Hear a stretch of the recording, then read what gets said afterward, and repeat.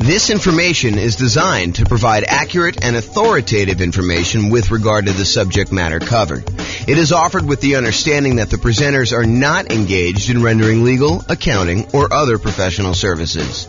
If legal advice or other expert advice is required, the services of a competent professional should be sought. Welcome to the Patterson Real Estate Investing and Real Estate Financial Planning Podcast.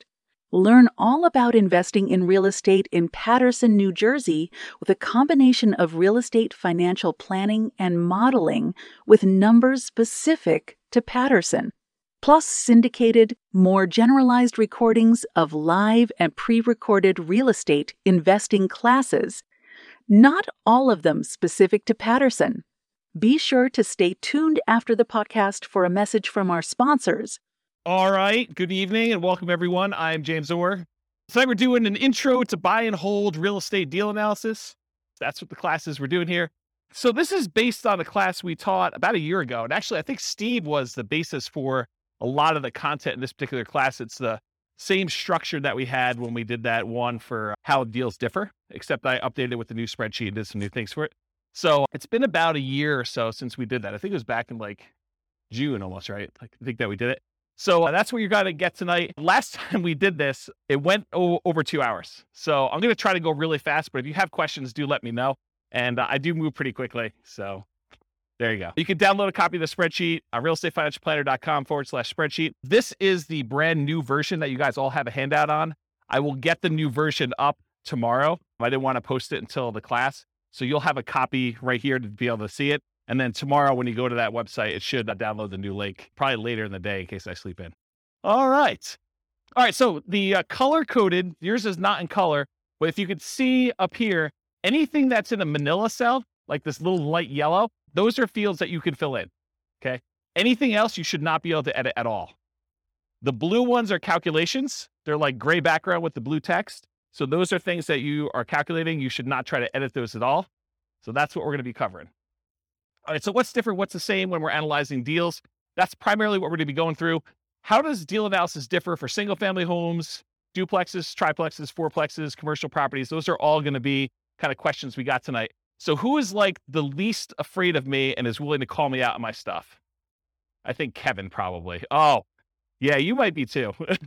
So I think Kevin's going to be the guy though. So if I don't tell you like what's different analyzing a deal, please call me out on it. And if I don't tell you like where to get the number from when you're doing deal analysis, please call me out on that. And you're welcome to back up Kevin if you want to, but I think Kevin's going to be the enforcer tonight. So, all right. So you can use the spreadsheet that you have in your hand to analyze any type of buy and hold deal plus nomading. We have any nomads in here?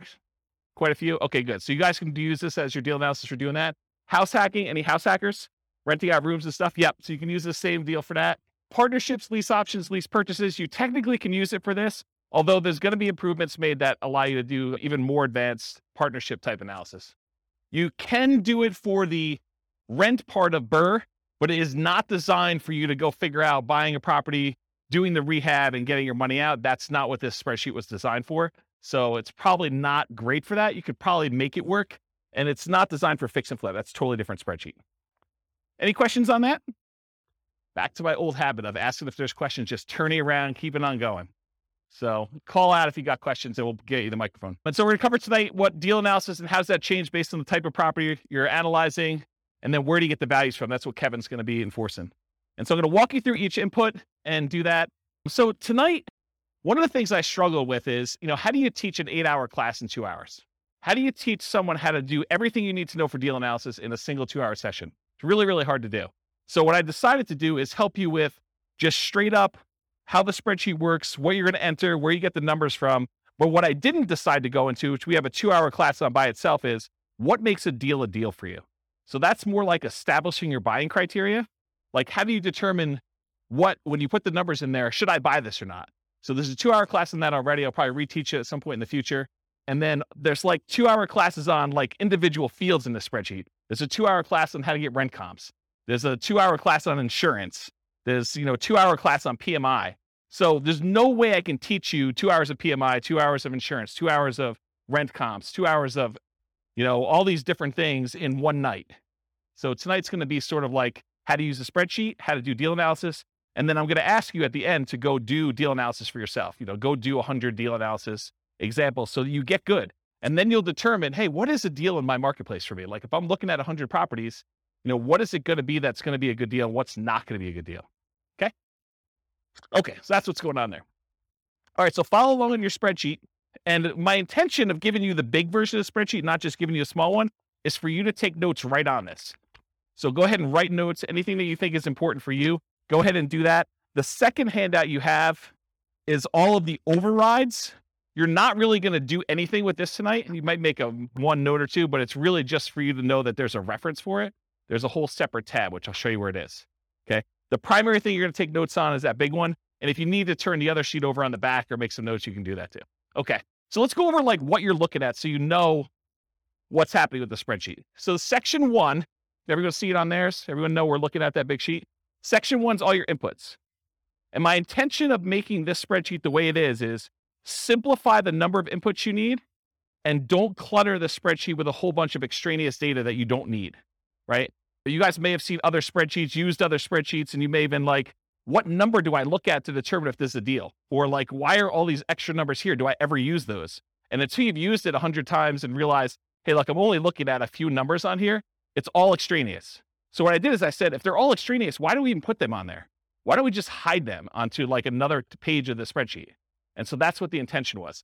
So all of the stuff that's going to be on here tonight is going to be really simplified right here.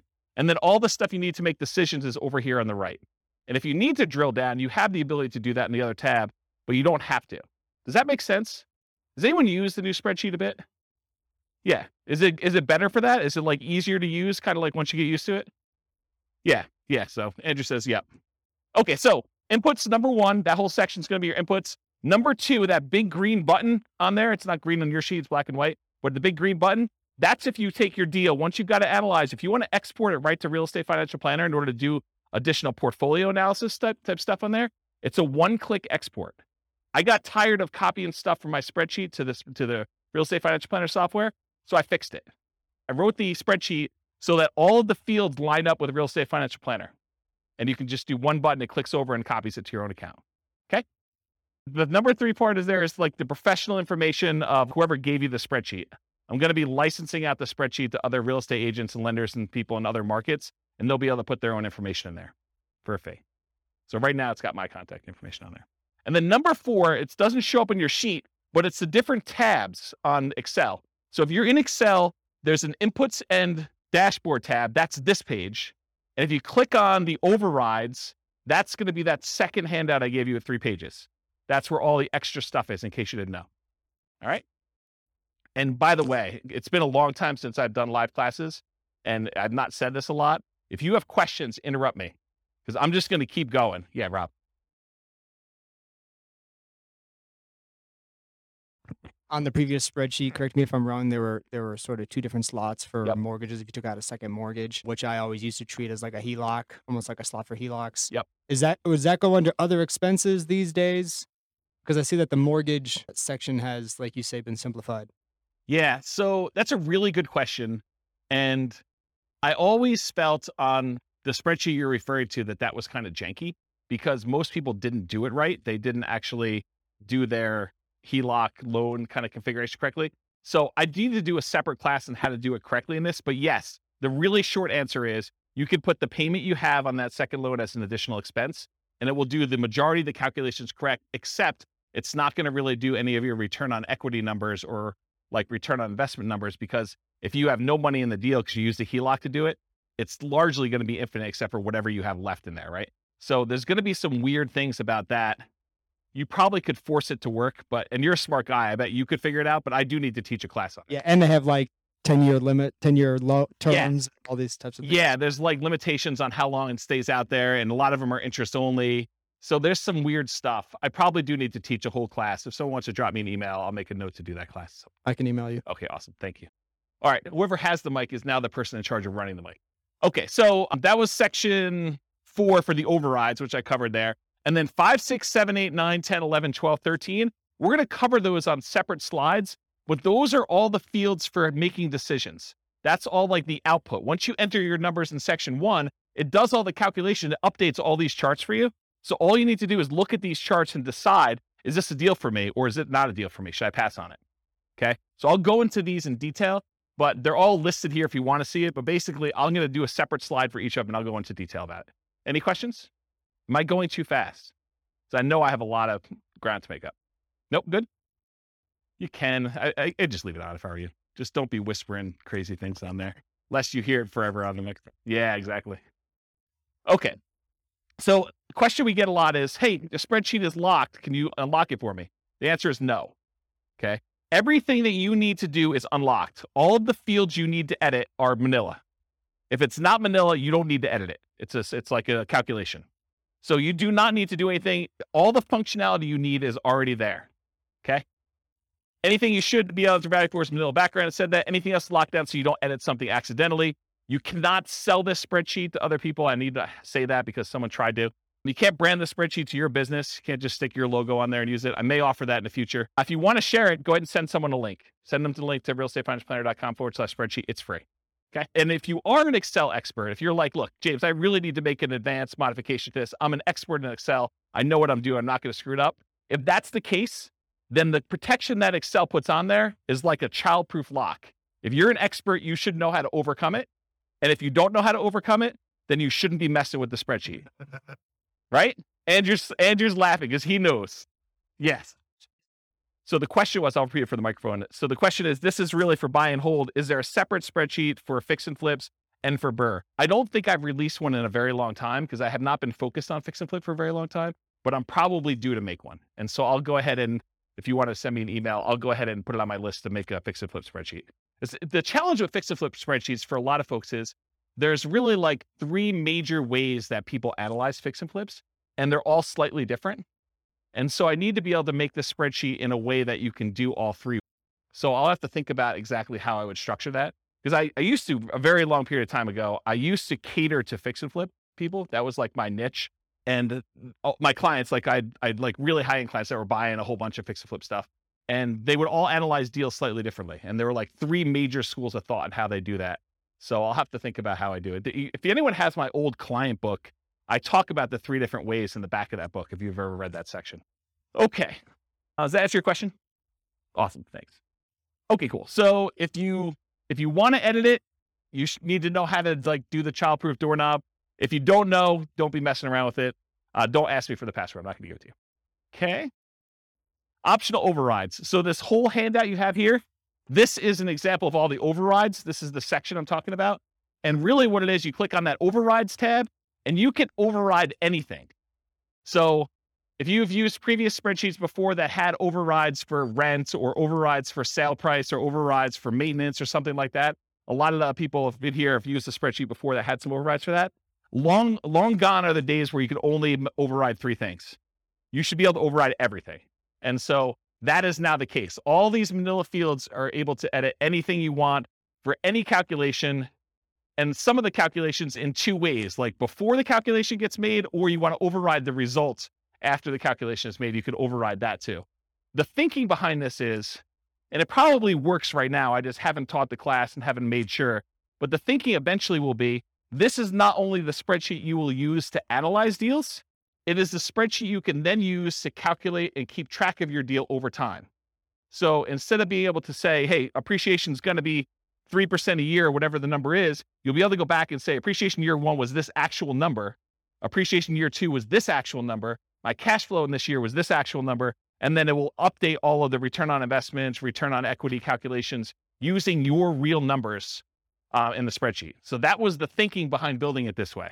So that's what's coming. It probably works right now as it is, but I will be creating additional tools to make it easier to do that and some kind of like additional reporting. Okay. Any questions on that?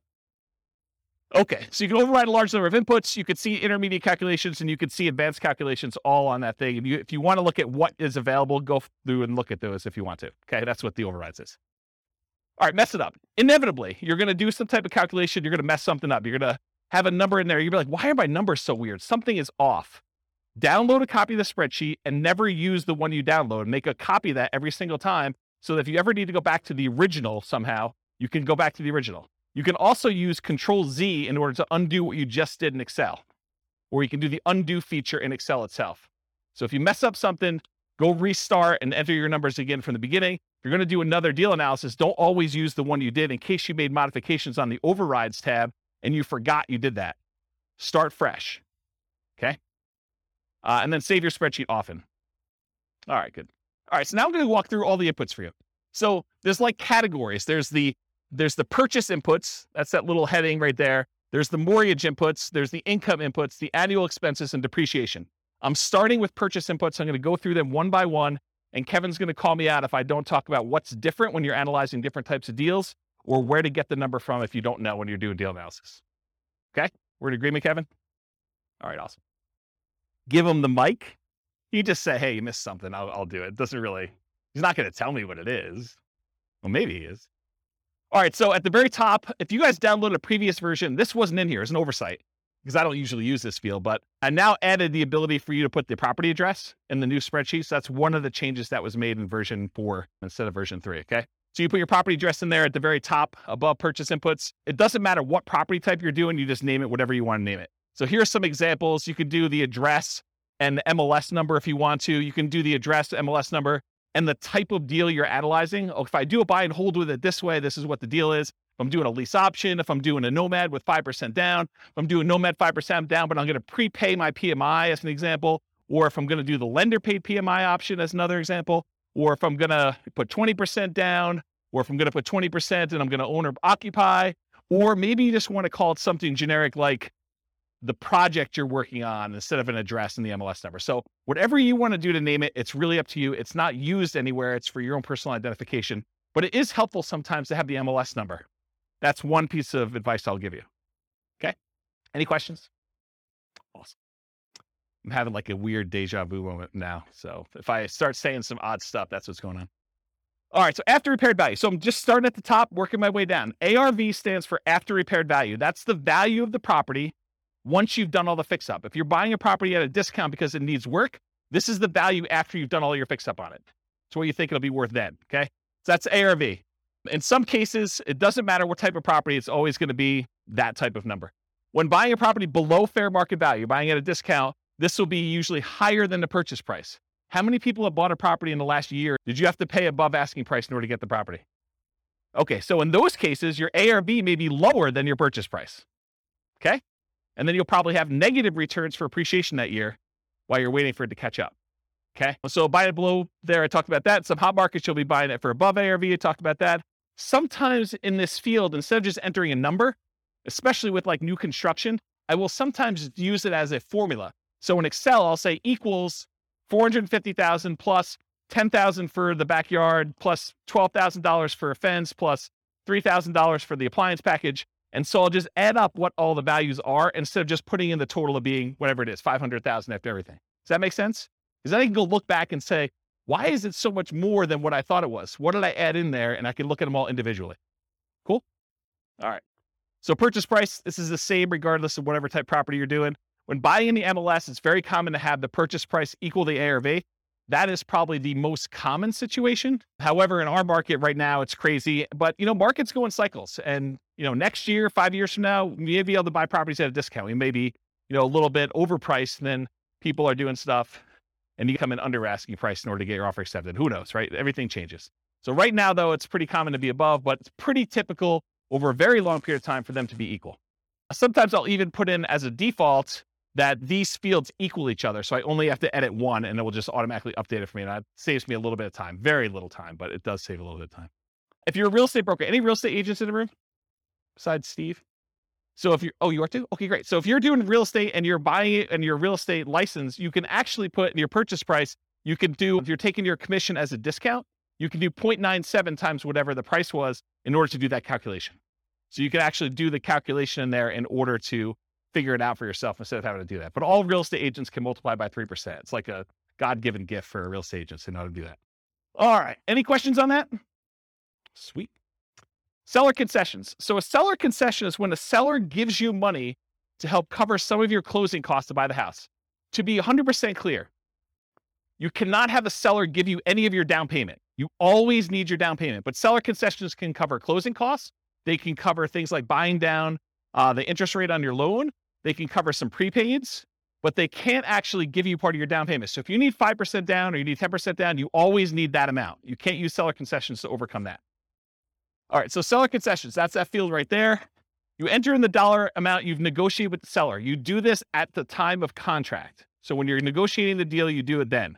You don't usually do it afterward because you don't usually negotiate afterward, with the exception of if you're negotiating as part of an inspection or a appraisal. Sometimes you can negotiate and get the seller to give you seller concessions instead of adjusting the price. You put in the dollar amounts that you negotiated, and then we put in the percent. Why do we put in the percent? Why do we calculate the percent? You'll notice some of these I do a calculation for percent. A lot of them I don't care. Why is percent important here? Because loans limit how much you can get in seller concessions. They may say you can only have a maximum of 2% in seller concessions on a certain loan type. And so I want to show you what that value is so that you can see if you're over it. You talk to your lender to find out where you get that information from. Often you'd raise your offer price to include seller concessions to rules in some closing costs for the loan. And the reason you might do this is because it can improve your cash-on-cash return on investment. But the idea is, let's say you're trying to buy a $400,000 property. You could go to the seller and say, look, Mr. Seller, I know you've got this property listed for $400,000. I will offer you $405,000, but I need $5,000 back to cover some of my closing costs. So you're voluntarily paying them $405,000, $5,000 above their asking price, but you're asking for that back. So they're netting $400,000, the same amount they originally had on there. Does that make sense? Okay. So you would do that to improve your cash-on-cash return on investment. When you do your deal analysis, do it both ways and see what I mean. Go ahead and do it where you pay $400,000 and that you've got to come out of pocket for $5,000 for your own closing costs, or do it where you offer them $405,000 and you actually have $5,000 in seller concessions, and see how that impacts your returns. See for yourself. Okay. The property must still appraise. You can't say, hey, listen, I'll give you $405,000 and the property's only going to appraise for $400,000 because it doesn't matter. The seller's going to come back to you and say, look, didn't appraise. We were going to try to get you $5,000 in seller concessions. It's not going to go through. We're going to take some of those back. And maybe all of it, maybe more than all of it if it doesn't appraise for $400,000, or it may be partial amount. They may only say, look, it only appraised for $402,000. So I'll give you $2,000 in seller concessions. We'll adjust the price down to $402,000. Okay. This is all part of your negotiation. If you're buying all cash, seller concessions don't matter. Don't bother putting them in there. Don't bother negotiating if you're going to pay cash for a property. Doesn't make any sense. And at least in Colorado, and this may vary in other markets, but at least in Colorado, if you don't use your seller concessions, if you ask for $5,000 and between all of your prepaids and you're buying down your interest rate and everything else, if you don't use the full $5,000, the seller gets the difference. So if you don't use it all, you lose it. Not the whole thing, you lose the difference, whatever you're short. So make sure that you're using that whole amount. Okay? Any questions on that? Down payment percentage. If you ever wondered, hey, James, why do you sometimes have us put in a percentage? Why do you have us sometimes put in a dollar amount? Part of it is what you're likely to get as a number. And part of it is what we need for the real estate financial planner when you export it. Okay. So for example, down payment, you're going to get a loan based on down payment amount. So I said, look, you really should have a percentage here. You shouldn't have a dollar amount. Although you could argue, look, I got $100K, I'm putting $100K down. So it's really a dollar amount. Well, then you got to adjust this percentage until it calculates whatever $100K is for you or whatever your total investment is for $100K. Okay. But in most cases, you're saying, look, I'm doing a 5% down loan. I'm going to put in 5%. It's going to calculate it for me and tell me how much I need. That's the majority of the times the way it works out for people. Okay. So you enter in the percent, the spreadsheet tells you the dollar amount, does that calculation for you. The down payment percentage will vary depending on the property type. If you go do certain types of properties, it's going to be a different down payment amount. And the loan. So call your lender to discuss the specific property and the specific loan programs you're doing if you're not already familiar. And then before you make an offer on a property, that's a really good time to double check. Because it sucks for you to go ahead and say, I think I know the loan I'm getting. You make an offer and you find out you can no longer get that loan, or loan programs have changed, you don't qualify for that loan, or something else weird has happened. So you want to double check as close to when you're making your offer as possible. See the financing classes. I mean, I can't teach 2 hours worth of financing in the middle of a deal analysis class, but there's like lots of financing stuff. Here's the really short version. Detached single family homes, like regular houses, owner occupant, if you're living in the property, there's a couple 0% down loan programs. USDA is one of them. It's for rural properties. VA is another one. It's for veterans. And then I heard a couple banks had some 0% down owner occupant programs. 3% down is a conventional loan program you can do. You can buy a house with 3% down conventional. 3.5% down is the FHA. 5% down is conventional, and you could do more than that. You could do 6%, you could do 7%, you could do 10%, you could do 15%, you could do 20%. Once you get above 20%, you no longer have private mortgage insurance. So that's kind of a key thing. Although I wouldn't be afraid of PMI in most cases. So typically 20% or more to avoid private mortgage insurance. If you're doing non-owner occupant, if you're buying this property as an investment, typically the lowest you can do for a down payment where you're not going to be living in the property is 15% down, and that will have PMI. Then usually you do 20% down to have no PMI as a non-owner occupant as an investor, and 25% is another common one where you get usually a pretty significant benefit in interest rate. Okay? Condos and townhomes, it's similar to detached single-family homes. If it's non-warrantable, it may be more. Duplexes, triplexes, and fourplexes, you could do owner-occupant with those. You have to move into one of the units, and you could do either the 0% down VA loan for that. So you can move into a duplex, triplex, or a fourplex if you live in one of the units. You can do nothing down. That's the VA loan, the only one you can do for that. Or 3.5% down FHA. Okay, so that's the two most common ones for doing owner-occupant in the multifamilies. So if you're doing house hacking and you want to move into a duplex, triplex, or fourplex, if you could find one where the numbers make sense, then that's typically. And then for non-owner occupant, it's typically 25% down for this. Okay. 5 units, these are usually considered commercial properties. Owner occupant loans are usually not available. You can move into one of the units and get some type of owner occupant financing with there. So once you get the 5 units and above, that VA or FHA loan is usually not an option for you.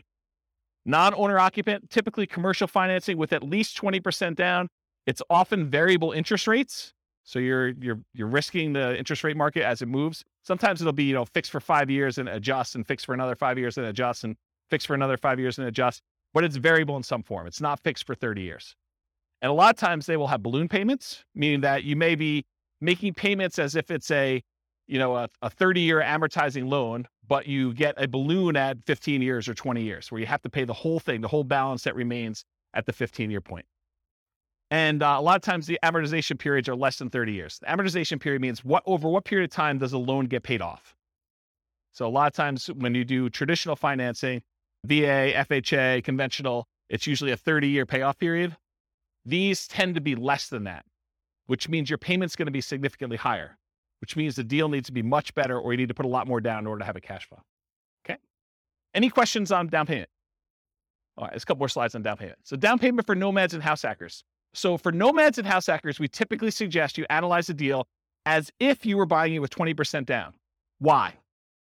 Why would I tell you, hey, look, I know you're doing 5% down or 3.5% down. Why would I tell you should analyze this as though you're putting 20% down? Anyone know? Yeah, so Steve just hit it on the head. So basically, you want to look at it, if I were buying this property as an investment, because it's going to be a property that you probably are converting to investment after some period of time. So we want to look at it and say, would I buy this as an investment property? And we do that by looking at 20% down. If I were going to do this with 20% down, does it make sense as an investment? But we're choosing not to invest 20% down when we're doing these house hacking nomads. A lot of times we're putting 5% down or 3.5% down. So what you do is you analyze it as if you put 20% down. Then you go back in the spreadsheet and you look at that and you say, okay, 20%, yep, okay, it looks like I might consider this an investment. Then you go back and you say, okay, now I'm putting 5% down. And then sometimes you get a better interest rate by doing owner occupant most of the time. So you're going to change the interest rate too, and you're going to reanalyze the deal with the 5% down, and you're going to look at it. In a lot of cases, you're going to have negative cash flow. So if you bought it with 20% down, maybe you have slightly positive cash flow. With the way the prices have been going up very recently, because we've been seeing this massive increase in prices, and interest rates have gone like crazy the last 3 months. A lot of these properties with 20% down are not going to have positive cash flow. So if you look at it though, and now you do it with a 5% down, you're probably going to have even more negative cash flow, or negative cash flow if you didn't before. Now you got to say to yourself, okay, and if I don't have to put up an extra 15% down, if you're buying a $400,000 property, put 5% down, that's $20K if my math is correct, instead of having to put up $80,000. So instead of having to put up $60,000 more, am I okay with $200 a month negative cash flow? And you need to make that decision for yourself. That's why we do the 20% down first. You analyze it to see if it makes sense as a regular investment. Then you go and you switch it over to 3.5% or 5%. You say, can I stomach and can I afford the negative cash flow on this property? I'm basically financing, I'm using that in quotes, the rest of my down payment over time. instead of having to come up with that extra $60,000, I'm saying, can I afford $200 a month for the next few years until rents increase and I no longer have negative cash flow? Does that make sense, everybody? It's kind of an important point. Okay. So once you're done analyzing with 20%, reduce the down payment to your owner-occupant down payment, whatever that's 0, 3, 3.5%, 5%, and change the interest rate if you're doing that, if you're getting an owner-occupant rate. And often this will result in negative cash flow. You're financing the rest of your down payment. Do you have positive cash flow if you put 20% down? That's usually what you'd use to make your decision to buy it as an investment. And then how long will it take for the negative cash flow to equal your missing down payment? So if you're doing, I don't have to put up $60,000, but it's going to be negative $200 a month. How long, how many months could you go before you got to that $60,000 that you had to put down, that you didn't? I like to look at that number and say a long time. Okay. And then are you okay with this negative cash flow? And then I usually throw in the curveball because you get tax benefits of owning rental properties. Are you okay with the negative cash flow plus the tax benefits you get by owning the rental property, which is called cash flow from depreciation? That's calculating the tax benefits you get times whatever your tax rate is and how much cash you'll get back on your tax return or less you can pay in on your taxes if you're taking your normal exemptions from your paycheck. And if those two combined, you're okay with that, then you can make your decision whether you want to move forward or not. So when we add regular cash flow plus cash flow from depreciation, the regular cash flow you have plus the tax benefits of owning the rental property, when we combine those together, we call that true cash flow. So whenever you see a reference to true cash flow on this spreadsheet, that's what we're talking about. And I'll jump ahead here because you guys have the handouts in front of you. But this first box where it has like these three things, this first box here, if you ever see it, that shows you your cash flow. It shows you your cash flow from depreciation. And then it adds them together for you in that third bar and shows you what your true cash flow is. So this is a really easy decision for you to say, this is my cash flow. This is my cash flow from depreciation. And this is both of them combined. And you could see they're split column charts to show you which one is which. It's just visually adding them as a sum. Does that make sense? Okay. That's why it's done that way. And I talked about this. Okay. Down payments.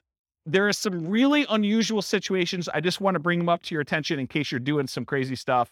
If you're buying property subject to or getting really creative, there is a chance you could have negative down payment percentage where let's say the seller overfinanced their property. They took out money in a cash out refinance. And now you're about to buy that property subject to where you're making payments on their existing loan. And they may be giving you money in order to come in there and take over that debt. They're going to give you part of the cash out refinance that they got in order for you to take the deal. In that case, you could have negative down payment.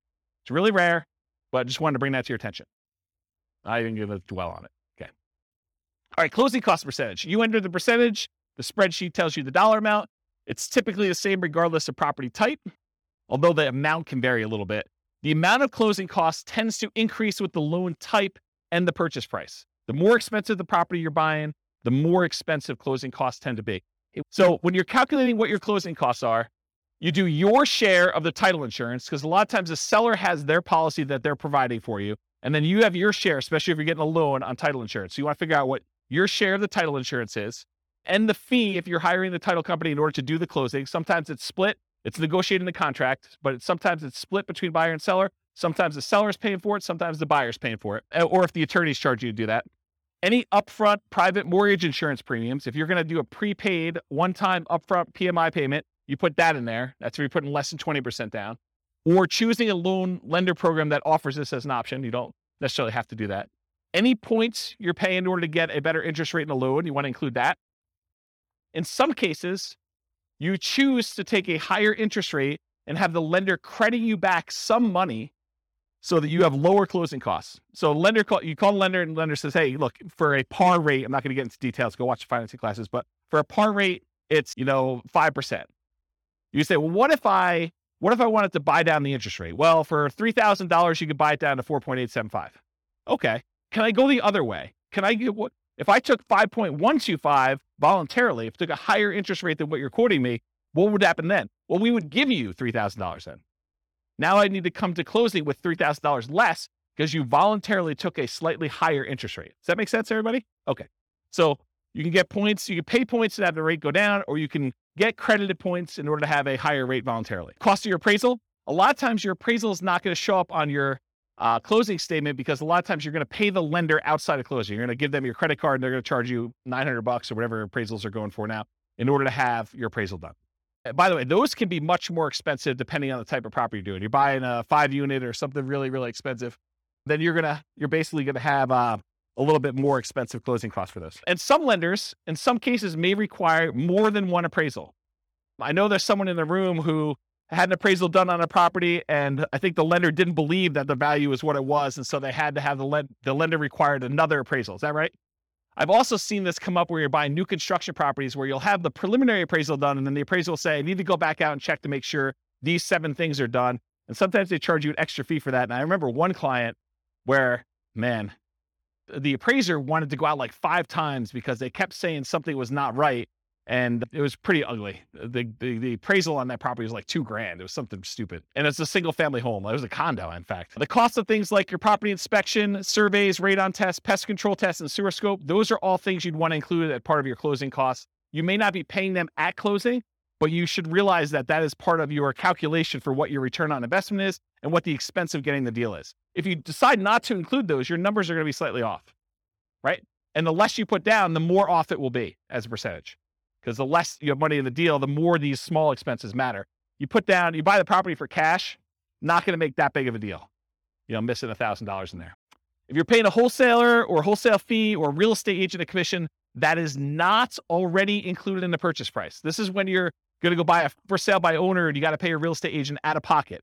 In those cases, you want to include that as a closing cost. In most cases, if you're buying a property from the MLS, at least right now, and this may change, by the way, but right now, if you're buying a property inside the MLS, a lot of times it's pre-negotiated the fee that is going to be paid to the buyer's agent, okay? And so you don't have to include that separately as a closing cost because it's already baked into the purchase price.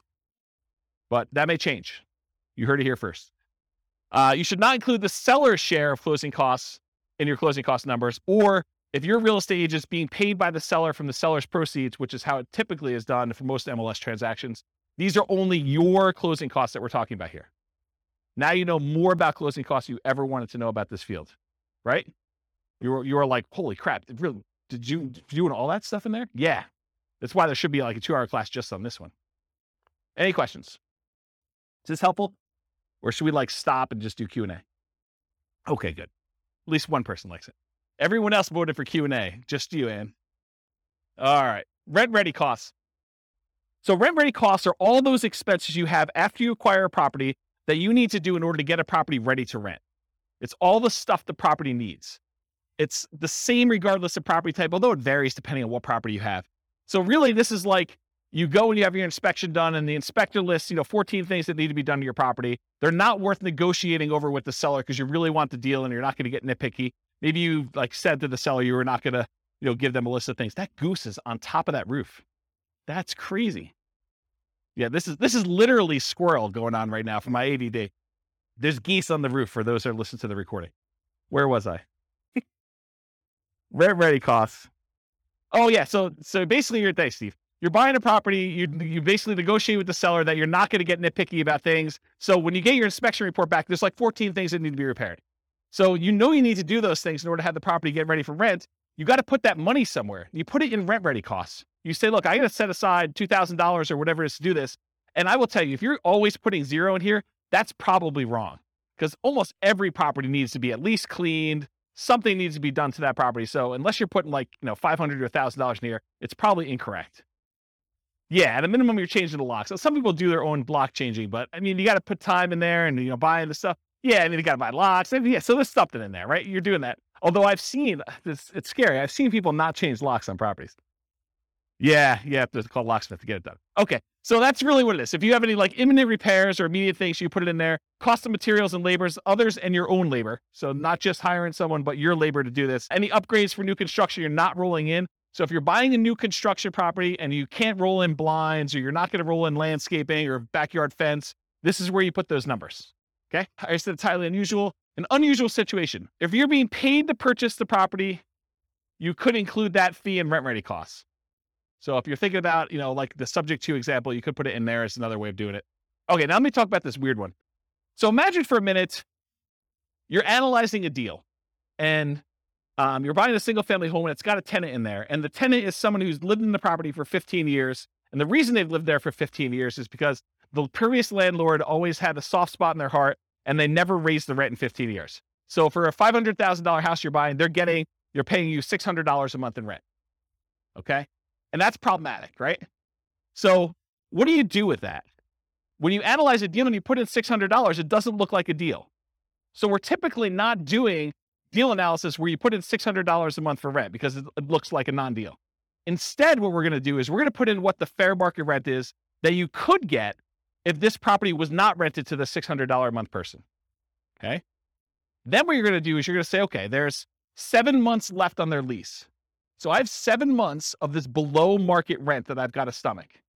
So really, let's say rent is $2,000 a month. So really you're $1,400 a month shy for 7 more months before you can turn this property over and get market rent. So what you should do in rent ready costs is you should take $1,400, the amount that you're short, multiply by the number of months left in their lease, because you're not going to renew their lease at $600. They're going to move out at the end. And now you're going to rent the property for fair market value.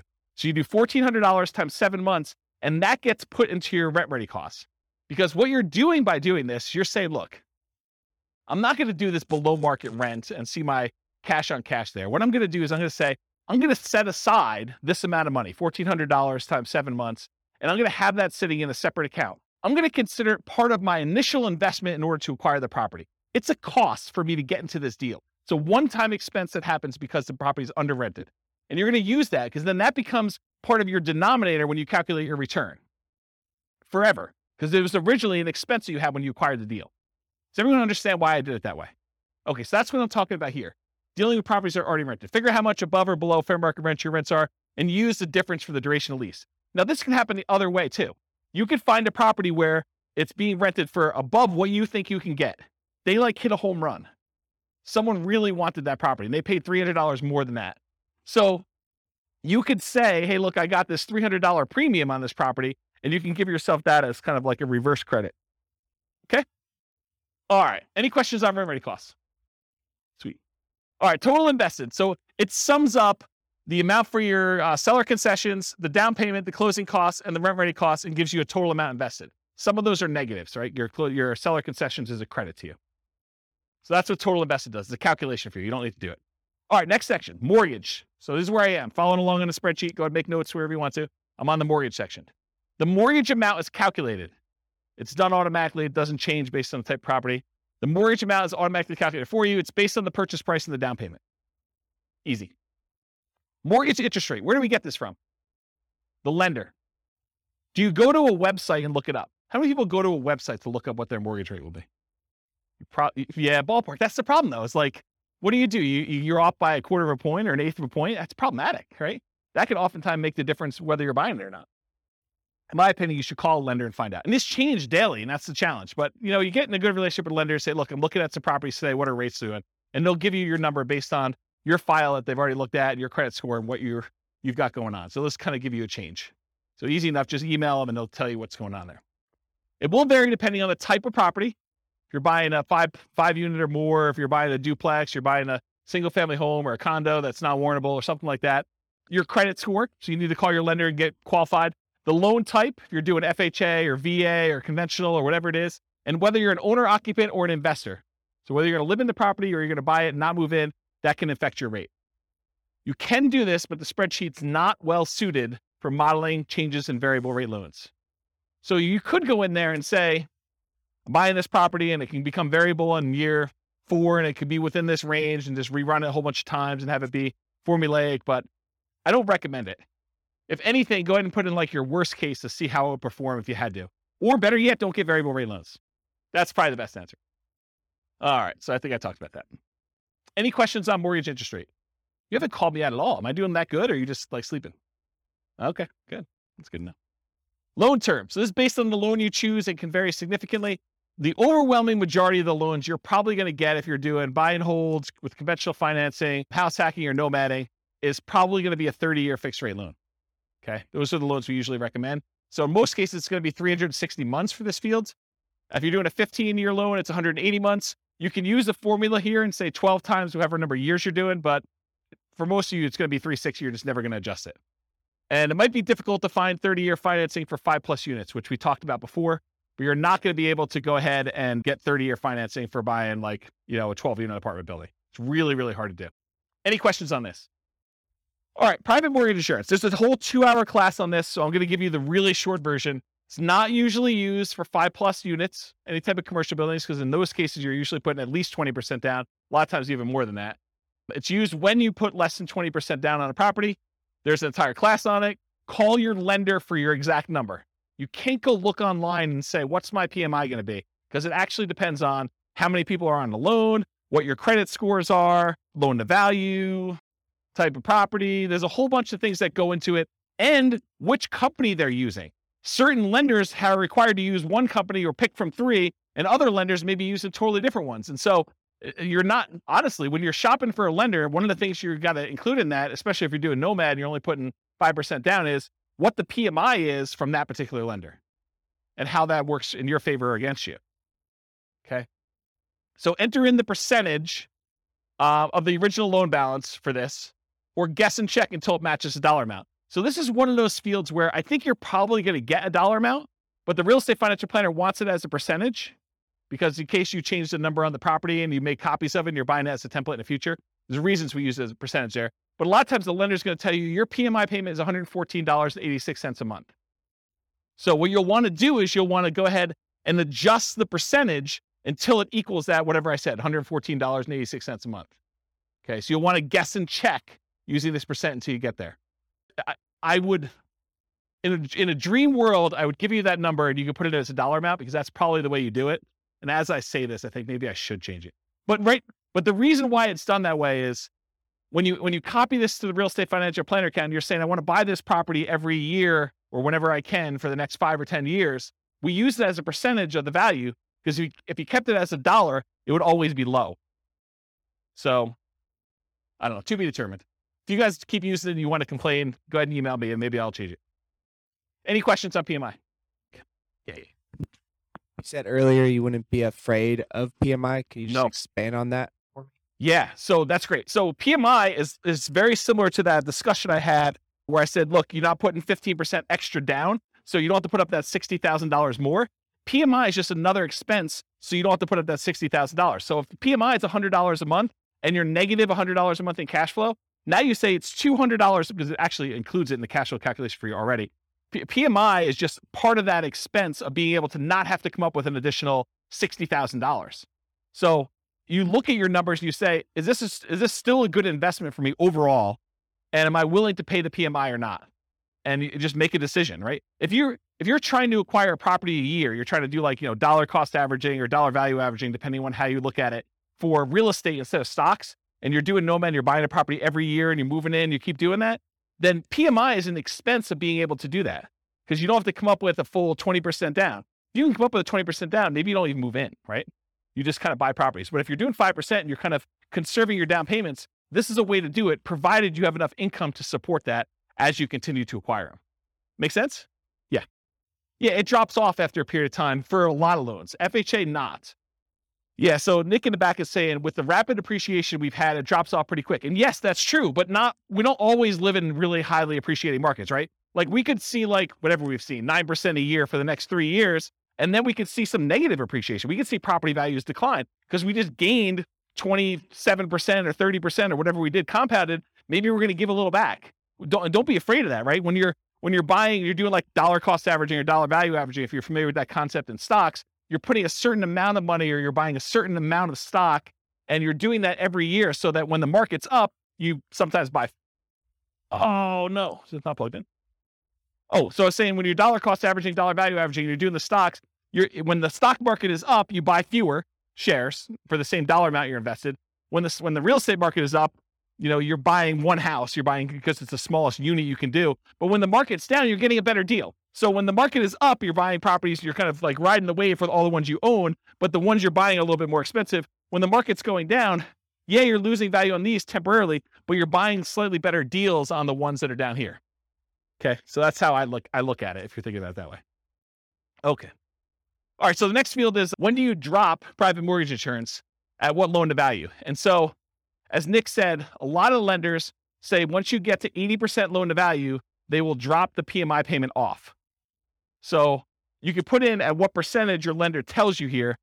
Some lenders will tell you it's 78%. Some will tell you 80%, whatever it is they tell you. It's usually 78 or 80, depending on who it is that's telling you that. Sometimes they don't know, but put it in there around there. And so usually when your property value then gets to the point where you have 20% of equity, you're 80% loan to value, then your PMI payment can go away if you ask the lender, look, my property value is this. Can I have my PMI removed? Anyone have their PMI removed? What were you told? 80%, 78? Did it matter? It was like 20%, 27% equity. Okay, so what he was told was, for the recording, that if he just kept making his payments, when it got to 78%, naturally it would automatically drop off.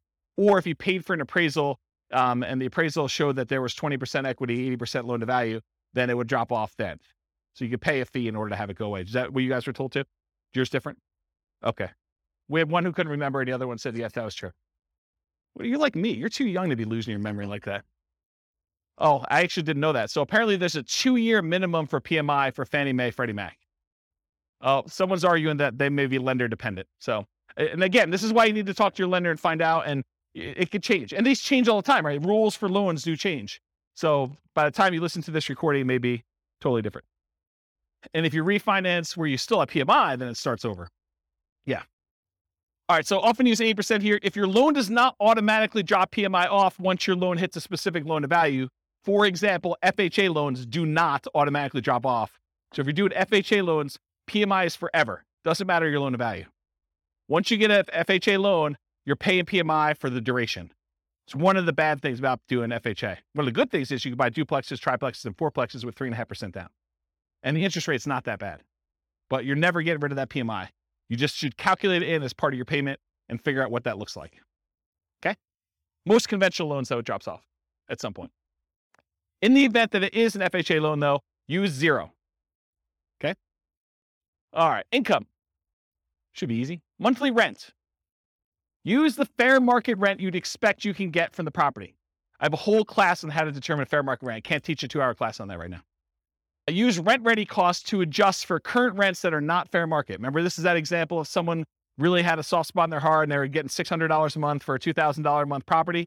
This is where you'd still use the $2,000 here, but you'd make the adjustment in rent-ready costs in order to do that. You could total monthly rents for all units. So if you're buying a 5-plex, you could put down equals and then put the 5 different rents you're getting, or do, I've got buy the 20 unit and then 10 of the units are 1-bedrooms and I'm getting $795 for those. And, I've got 5 2-bedrooms and I'm getting $895 for those. And I've got 5 3-bedrooms and I'm getting whatever I just said there, plus a couple $100 for those. You can go ahead and do a formula in order to calculate it. That way, when you go look back, instead of just having one number and being like, what is that made up of? What was I using for those? Now you can see this number of units times this rate, plus this number of units times this rate, plus this number of units times this rate, if you're going to break it out that way. Does that make sense? Okay. Well, what was the question? I don't want to use quotations to hold. Yeah. If you don't know how to do formulas in Excel, go look it up. I'm not going to teach that tonight, but yes, there's rules about that. Andrew, you have a question? You want to get the mic? Yes.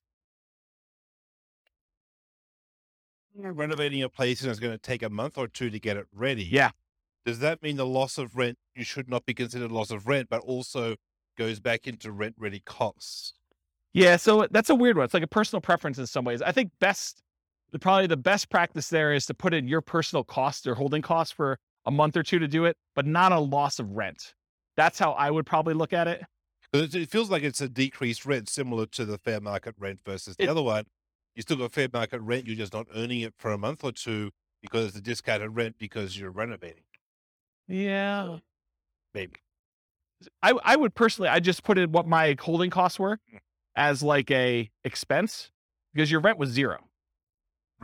Right. So 0 minus whatever your expenses are is going to be what your holding costs are for that period. So when I said you were getting $600, that's the same calculation, right? Because I guess you had personal so I'm thinking about the graph about the return in dollars for year 1, because now you're assuming you do get the full rental minus the vacancy. So I was sort of saying, well, that's what you don't get. Yeah.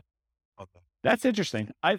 I'm also deeply about when the start of year 1 is, whether it's the day after you purchase or when it's rent ready. And I think it needs to be the day after your purchase. I agree with that. I think it's the day you purchase in case you have a 6-month period. This is sort of like Burr, right? This is the problem with the Burr property.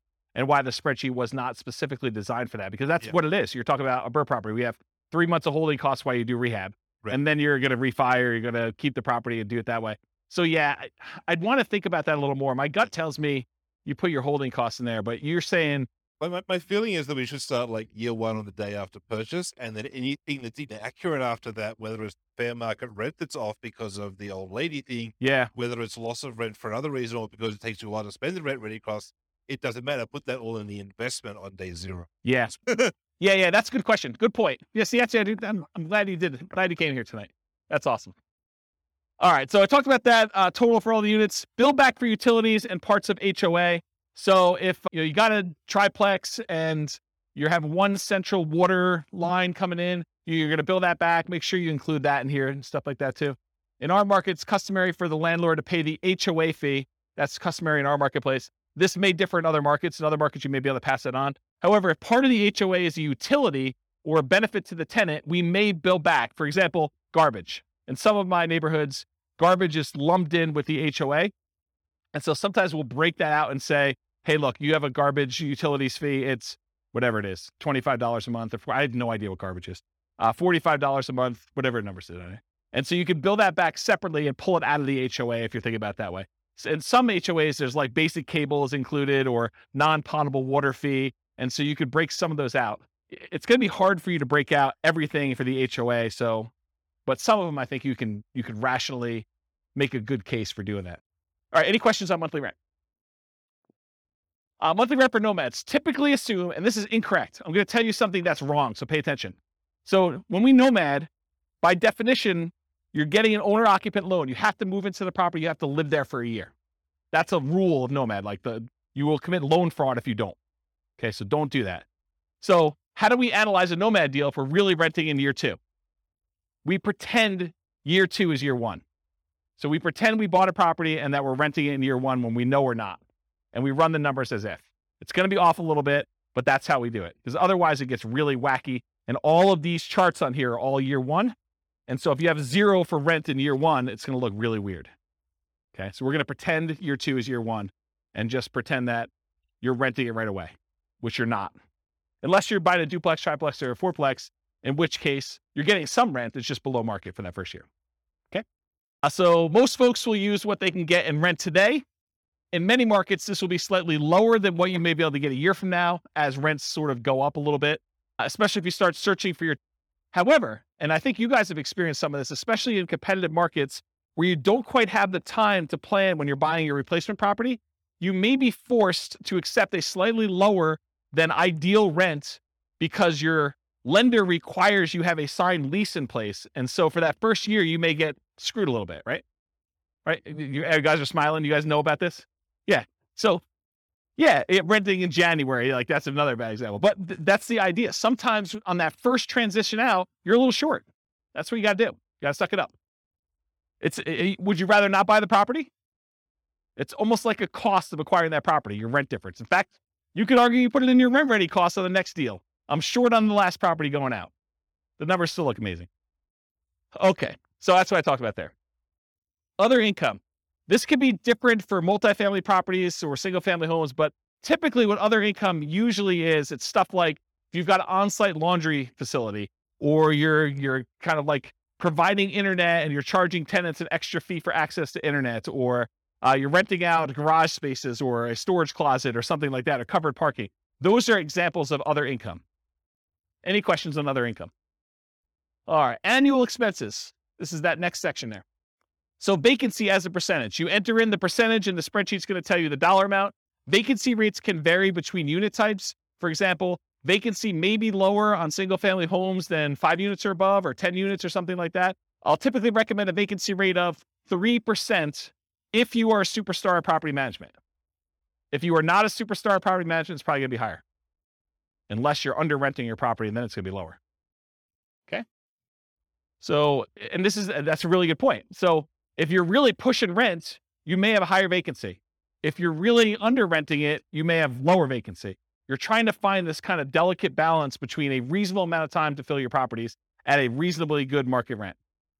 Make sense? Because rent's not an exact number. Traditionally, we'll see slightly lower vacancy rates for single-family homes, with it increasing with the number of units. Single-family homes are typically the lowest vacancy, then duplexes, triplexes, fourplexes, then large commercial residential type buildings. What you use will depend on your property management skills. Are you starting 60 to 90 days in advance to advertise the property, and the state of your real estate market? In a slower, softer real estate market, your vacancy is probably going to be higher. So you need to be more aggressive. You need to make sure your skills are on peaked out for doing that. And if you don't know what number to use in your marketplace, pick a number, and you're going to get better with this over time, and it may be wrong in your estimate, or go call a property manager and find out what vacancy rates are for your market. But realize one property management company could have a very low vacancy rate and tell you a very low number because maybe they're renting things a little bit lower than they should, or they're starting really early, or they're really good.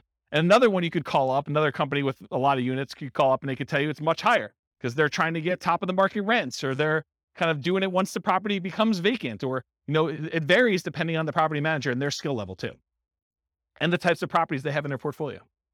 And I talk about this. Vacancy rate is also a function of your rent amount. In general, the higher you're pushing rent, the higher your vacancy will be. Any questions on vacancy? Property tax percentage, you enter the percentage, a spreadsheet tells you the dollar amount. Regardless of property type, use the actual property taxes for the property. But here's where it's problematic. You go to the MLS, you're searching for a property, it says there, hey, look, property taxes are insert number here, whatever number you say there. But realize that could be a senior exemption rate or a homestead exemption rate where the property taxes are artificially low and you don't know that. Okay. So you could try to find out what the overall approximate tax rate is for an entire city. You could go do research and try to figure that out, or you could look up a whole bunch of properties and put a spreadsheet together and kind of figure out what the average is for 300 properties to kind of get an idea, just to kind of figure out what it should be. And so you want to use a real number, not just automatically use what they have in there, especially if you're going in and buying a property and you've seen massive appreciation. Sometimes when you buy a property, the taxing entity will go and update it on sale. Sometimes they will always wait to every other year that they do the tax updates or whatever they're doing. So it depends on the market and how they do that calculation. But you could be at the tail end of an 18% appreciation run over those last 2 years, and property taxes could be 20% higher than what you thought they were going to be. So something to think about. Also, with new construction, you can't go look up what the value of the vacant land was and what they're being taxed at, because that's not like real life. You may have a period of time where you have a really low tax rate when you buy a brand new property, but in most cases, they update that pretty quickly. And it's going to be based on whatever usually the builder will give you an estimate. We're estimating property taxes are going to be about whatever it is, 1% or 2% of the property value. Okay. Talked about that. Any other questions? Yeah. Yes, metro taxes would be included in here because metro taxes are typically included as part of the property taxes in many cases. Yeah. And if in your market, because not everyone's listening from locally, if in your market they're not, they're done separately, you can combine them and put them in here. Good point though, Nick. Yep. Any other questions? Cool. Property insurance. You enter this amount and the spreadsheet tells you the percentage because you're often quoted this number from your insurance agent. So you call up your insurance agent, you say, look, I'm thinking about buying a $400,000 single family home. What would insurance approximately be on that? And maybe give them an actual property and get the coverage you want and give them your credit score so it's quoted to you, because those all have an impact. It's a 2-hour class on property insurance. But basically, if you go in there and you find out what that is, and then you adjust it a little bit based on it's a little bit more expensive property, it's a little bit less expensive property, then when you're ready to make an offer on something, go firm this number up with your insurance agent. But don't go harass your insurance agent doing an insurance quote, a full workup quote on every property you're analyzing. That's just dumb. Okay. Just use a really rough estimate. You can go firm it up and verify your assumptions once you get more serious. Insurance can be less. Oh, this is really important stuff. Okay. So your insurance can be less for condos and townhomes than for single family homes, because a lot of times the insurance policy you're buying is covering your risk, what the insurance company will need to replace if you have a claim. And in a lot of cases with condos and townhomes, the HOA covers studs out or the exterior of the building. And so part of your HOA fee is for the HOA to cover all that exterior maintenance, and if there's hail damage on the roof or if there's damage to the sides. And so you're not paying for insurance to cover those things here. You're paying for it in your HOA.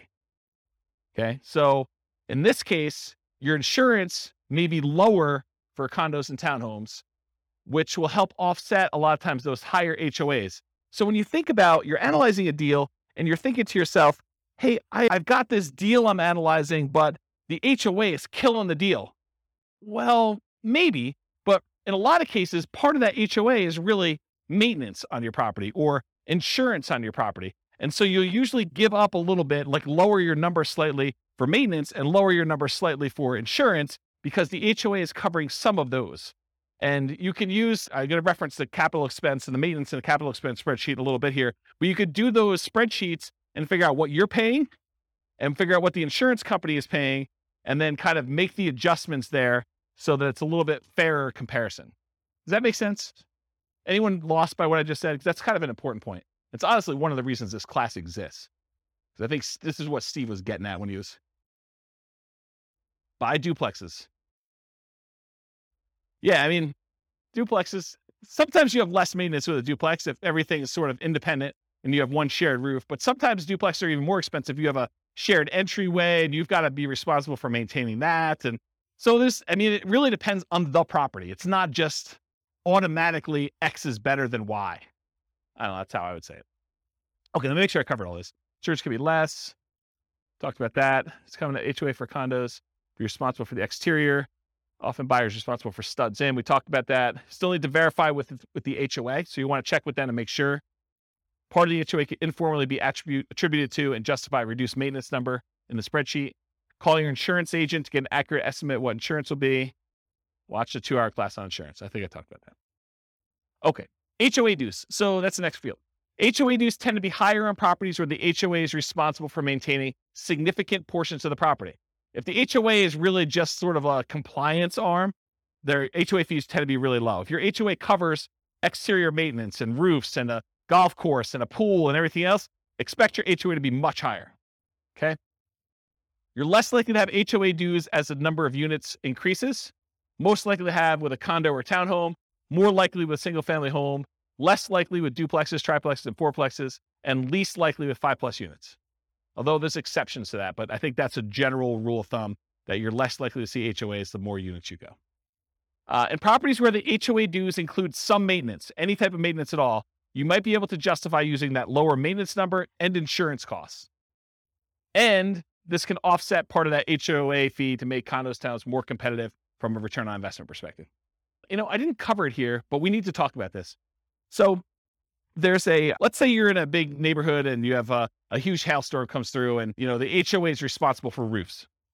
And they realize that 90% of all the properties need new roofs now. And they don't have enough reserves in order to handle their kind of like deductible for having all the roofs done. So they're short. So what does the HOA do when they don't have enough money to do the repairs on the properties that you own? They do what's called a special assessment. So they come to you and they say, look, we're short and we need to have a certain amount in reserve. So we're going to go ahead and say, each of you needs to cough up $1,000 per unit to cover your share of the deductible to have these roofs done because we didn't expect a hailstorm to do all these roofs at one time. So they come to you to say, okay, we all need $1,000 from you. What if you don't have the $1,000? That's a problem. But you can buy insurance to cover that deductible. So if the HOA comes to you and they say there's a special assessment for whatever, roof, sidewalks, whatever they need to do that for, you can purchase a separate insurance policy. You need to talk to your insurance agent about this, where the insurance company will then pay for the special assessment on your behalf. So you're paying a monthly fee of whatever it is, $25 a month. And if there is a special assessment at any point during the time that you're paying that policy, then the insurance company will cover that special assessment fee. So if I were personally buying an HOA or condo, I would always buy the special assessment insurance, in my opinion. Okay. Any questions on that? Utilities. Utilities can vary depending on the property. You're least likely to be paying any utilities on a single family home because this is the owner, the landlord paid utilities. So if you're renting a single family home to somebody, in most cases, that tenant is going to transfer utilities into their own name and they're going to be responsible for paying all those. You're not going to be responsible. But what if you have a triplex where it's a type of triplex where you walk into a part of the building and it's like an interior sort of like lobby, and then you've got 3 doors to the 3 different units on the inside? Who's paying the electric bill for the centralized unit? Who's paying for cleaning in the centralized unit? So those types of things, If you're paying some type of utility for the properties that's not in the tenant's name, then you need to put that in here. It can vary depending on property type. You're least likely to have that with the single family homes, as we discussed. You're less likely with condos and townhomes, and you're more likely with duplexes, triplexes, fourplexes, fiveplexes as the number of units and common areas and amenities increase. So just realize that your probability increase with the number of units. Typically, you'd get this information from the MLS, brokers, sellers, and leases. Did I hit where you get the numbers from for everything? Did I miss anything? Look down your sheet. Tell me if I missed anything, because I just want to make sure. Is there anything on there you're like, where do I get this number from? So I think Kevin's not way on top of this thing. Or maybe I'm doing such a good job that I catch it on every one, but. He asked me about where you get the number from for appreciation. Oh, well, I mean, it's predicting the future. So obviously you roll a 6-sided die. And if you get a 6, you roll it again and you add them. What number for appreciation? 10% for appreciation, says Kevin. Make any claims against him if you don't see 10% in your properties. This is his address. I'll give it to you. Maybe. I could probably make it a non-deal if I really, really struggle to do that. But you're right. Everything starts looking pretty good, which is why, last couple of years has been amazing here. I got no unhappy clients, that's for sure. All right, got my water. All right, so we talked about utilities. Any questions on that? Other expenses. I combine these two into one slide. You're slightly more likely to have additional other expenses on properties with more than one unit. This is like if you have to do snow removal on a fourplex, because who's going to shovel snow when you've got shared walkways and stuff? Or lawn care, or things like that. Most likely have 5+ units as a number of common areas and additional shared amenities increase. You typically get these numbers from the MLS, brokers, sellers, and leases, although my experience is that they're very rarely accurate. So you gotta use your personal experience to kind of estimate what you really think they should be. And it sure helps if you have other properties. You're like, oh, I have another 10plex and my landscaping costs for that are this. Let me go ahead and use that for this one. But if you don't have those actual numbers, sometimes it's really hard to estimate. All right, maintenance percentage. Maintenance can vary depending on the property type. It tends to increase as the number of units and the number of common areas and additional shared amenities increase. Think about this. If you got to maintain a central area, that tends to increase your costs. Single family home where you're responsible for all maintenance tends to be higher than condos and townhomes where the HOA is responsible for some maintenance. We talked about this idea. Part of the HOA can be informally allocated for maintenance instead. Some investors will include or at least mix in some capital expenses with maintenance. So if you haven't watched the 2-hour class on capital expenses, I would strongly recommend you watch that because it's mind-blowing. But the idea is that some things some people consider to be capital expenses are probably maintenance, and some things some people consider to be maintenance are probably really capital expenses. And so you try to figure out where the blend is for what percentage you use here and what percentage you use for CapEx. Just between the two of them, you need to cover everything. Think of it that way. So in that class on CapEx, I have a basic spreadsheet and advanced spreadsheet. I'll show you those, I think, on the next slide. And then keep track of your maintenance and capital expense numbers over time to get a better feel for your own numbers. And as we see periods of massive inflation, what should you expect to see with maintenance and capital expense costs? To go up, right? A lot. You were thinking they were going to go up 3% a year, and now we saw whatever inflation was, 9% or 8%, whatever number they're quoting you. Then realize you're going to see a pretty big uptick in that. All right, so advance for condos and townhomes where some maintenance is handled by the HOA. Estimate the portion responsible in the HOA fee and then subtract that from what it should be to do your reduced percentage. So you go do the calculation to find out, oh, the HOA is responsible for A, B, and C. That usually costs X dollars per year. And my maintenance number is $3,000 per year. I can subtract the number that the HOA is responsible for. So I really only need to do this dollar amount, which is this percentage. So do that math for yourself. CapEx, same type of idea. They can vary depending on property type, similar to maintenance, except these are less frequent, often larger expenses. One of them I quote as a percentage of gross rent. That's maintenance. The other one I quote in dollars per month. Or this is annual, actually, so dollars per year. All right, these are examples of the two spreadsheets in that CapEx class. I really recommend you go watch those. This is the basic one. The basic one you put in the cost in today's dollars of all these different things that you're going to do, how frequently and number of years that you replace them. And then it will take an inflation rate into effect and tell you, this is what it will cost this number of years in the future. So this is what my yearly cost is that I need to save. And this is how much I need to save each month. So it tells you how much you need to save for the year's costs and how much you need to save for the month's costs in order to have all these things covered with inflation this number of years out for one use. So that does the basic one. The advanced one is more complicated because it does the cost in today's dollars, the frequency, and then you can put in how old the thing is today. So you may only have, instead of 10 years for an air conditioner, you may be 5 years in. So you really only have 5 years to save up to replace an AC. So that'll take that into account, and it'll adjust all the different years for all the different units.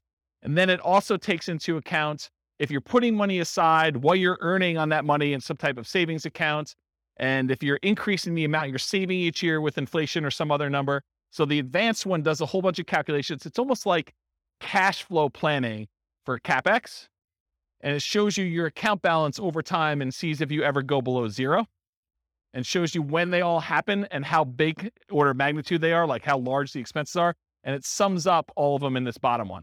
So the advanced one is for someone who's like, yeah, I really, really want to know and have an understanding of CapEx. The basic one should get you close. Okay. Management does not tend to vary based on property type, although with some properties, especially larger multifamilies, you may be hit with your property manager minimums, which would make your percentage higher than you would have estimated. For example, if you're renting, you've got like a 20 unit and there's a whole bunch of like 1-bedroom units in there, like studio or efficiency apartments in there. And, they're renting for $550 a month and your property manager's minimum is $600 a month. You may be hitting the minimum with all those. So just realize that. You get this number from your property manager. And if your quoted property management fee is about 10%, you should probably expect it to be a little higher than that with all the extra fees they add on. So it's probably going to be 11 or 12. So if they tell you it's 10, it's probably going to be a little higher than 10. It's very rare, in my opinion and experience, that the property management number that they quote you is the actual expense you pay to them. Okay? Any questions on this? Yeah, Andrew, you want to? Are you counting like the first month's rent as part when that happens as part of that, or is that a separate?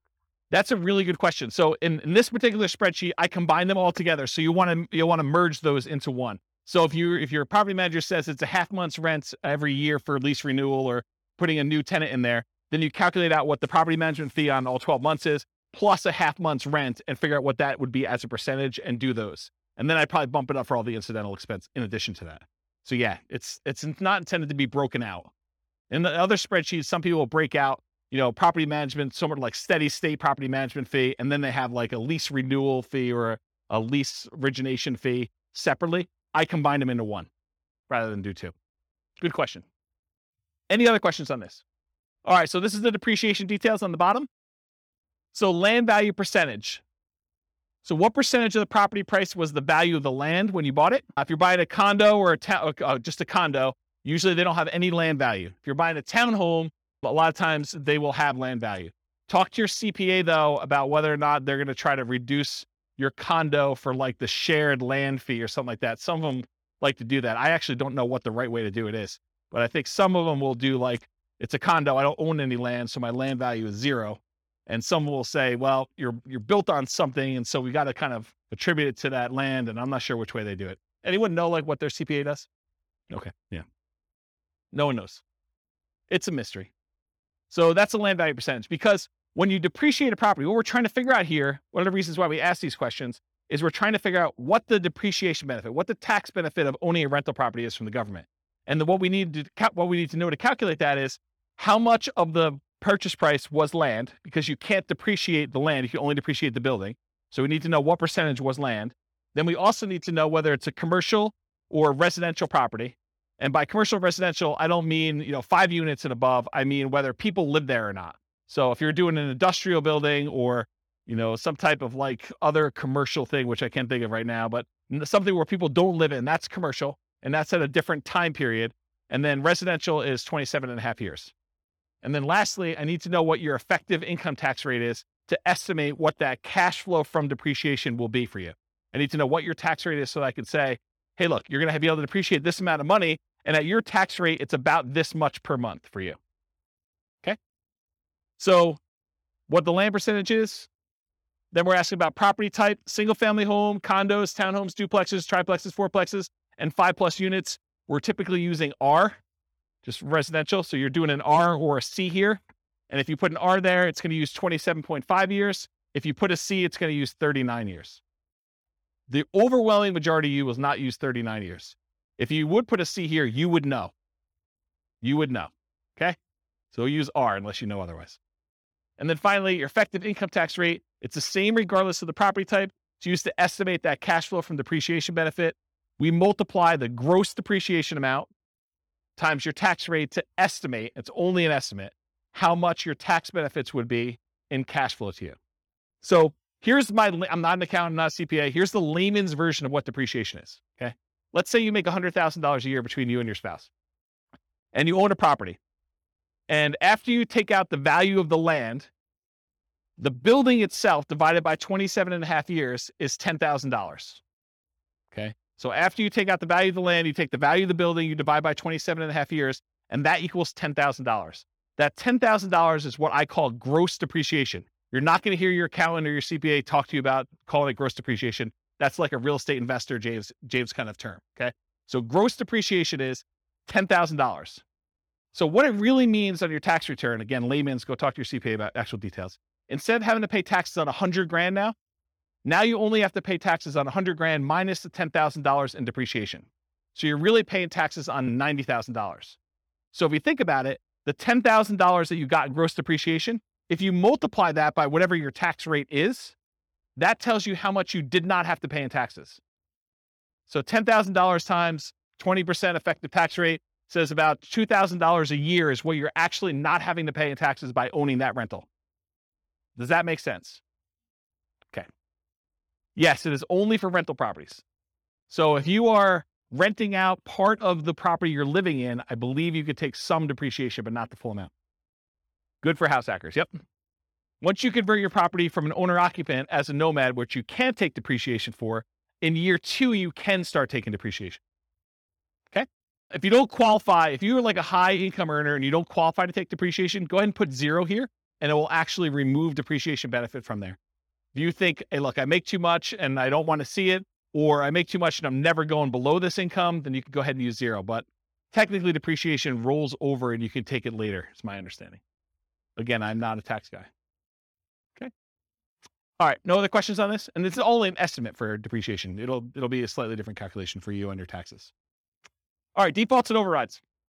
So we're done with that input section for taking your notes. Now I'm moving on to this thing, but there's not a lot for you to look at. So I'm going to run through a couple ones on here that you may want to modify, the more common ones for you to modify. You can modify whatever you want. You could see all the ones that are kind of like filled in shaded squares. Those are all manila colored. You can edit all those. All right. However, these are the most common that you'll want to override, in my opinion. Appreciation rate. Kevin thinks properties are going up 10% a year.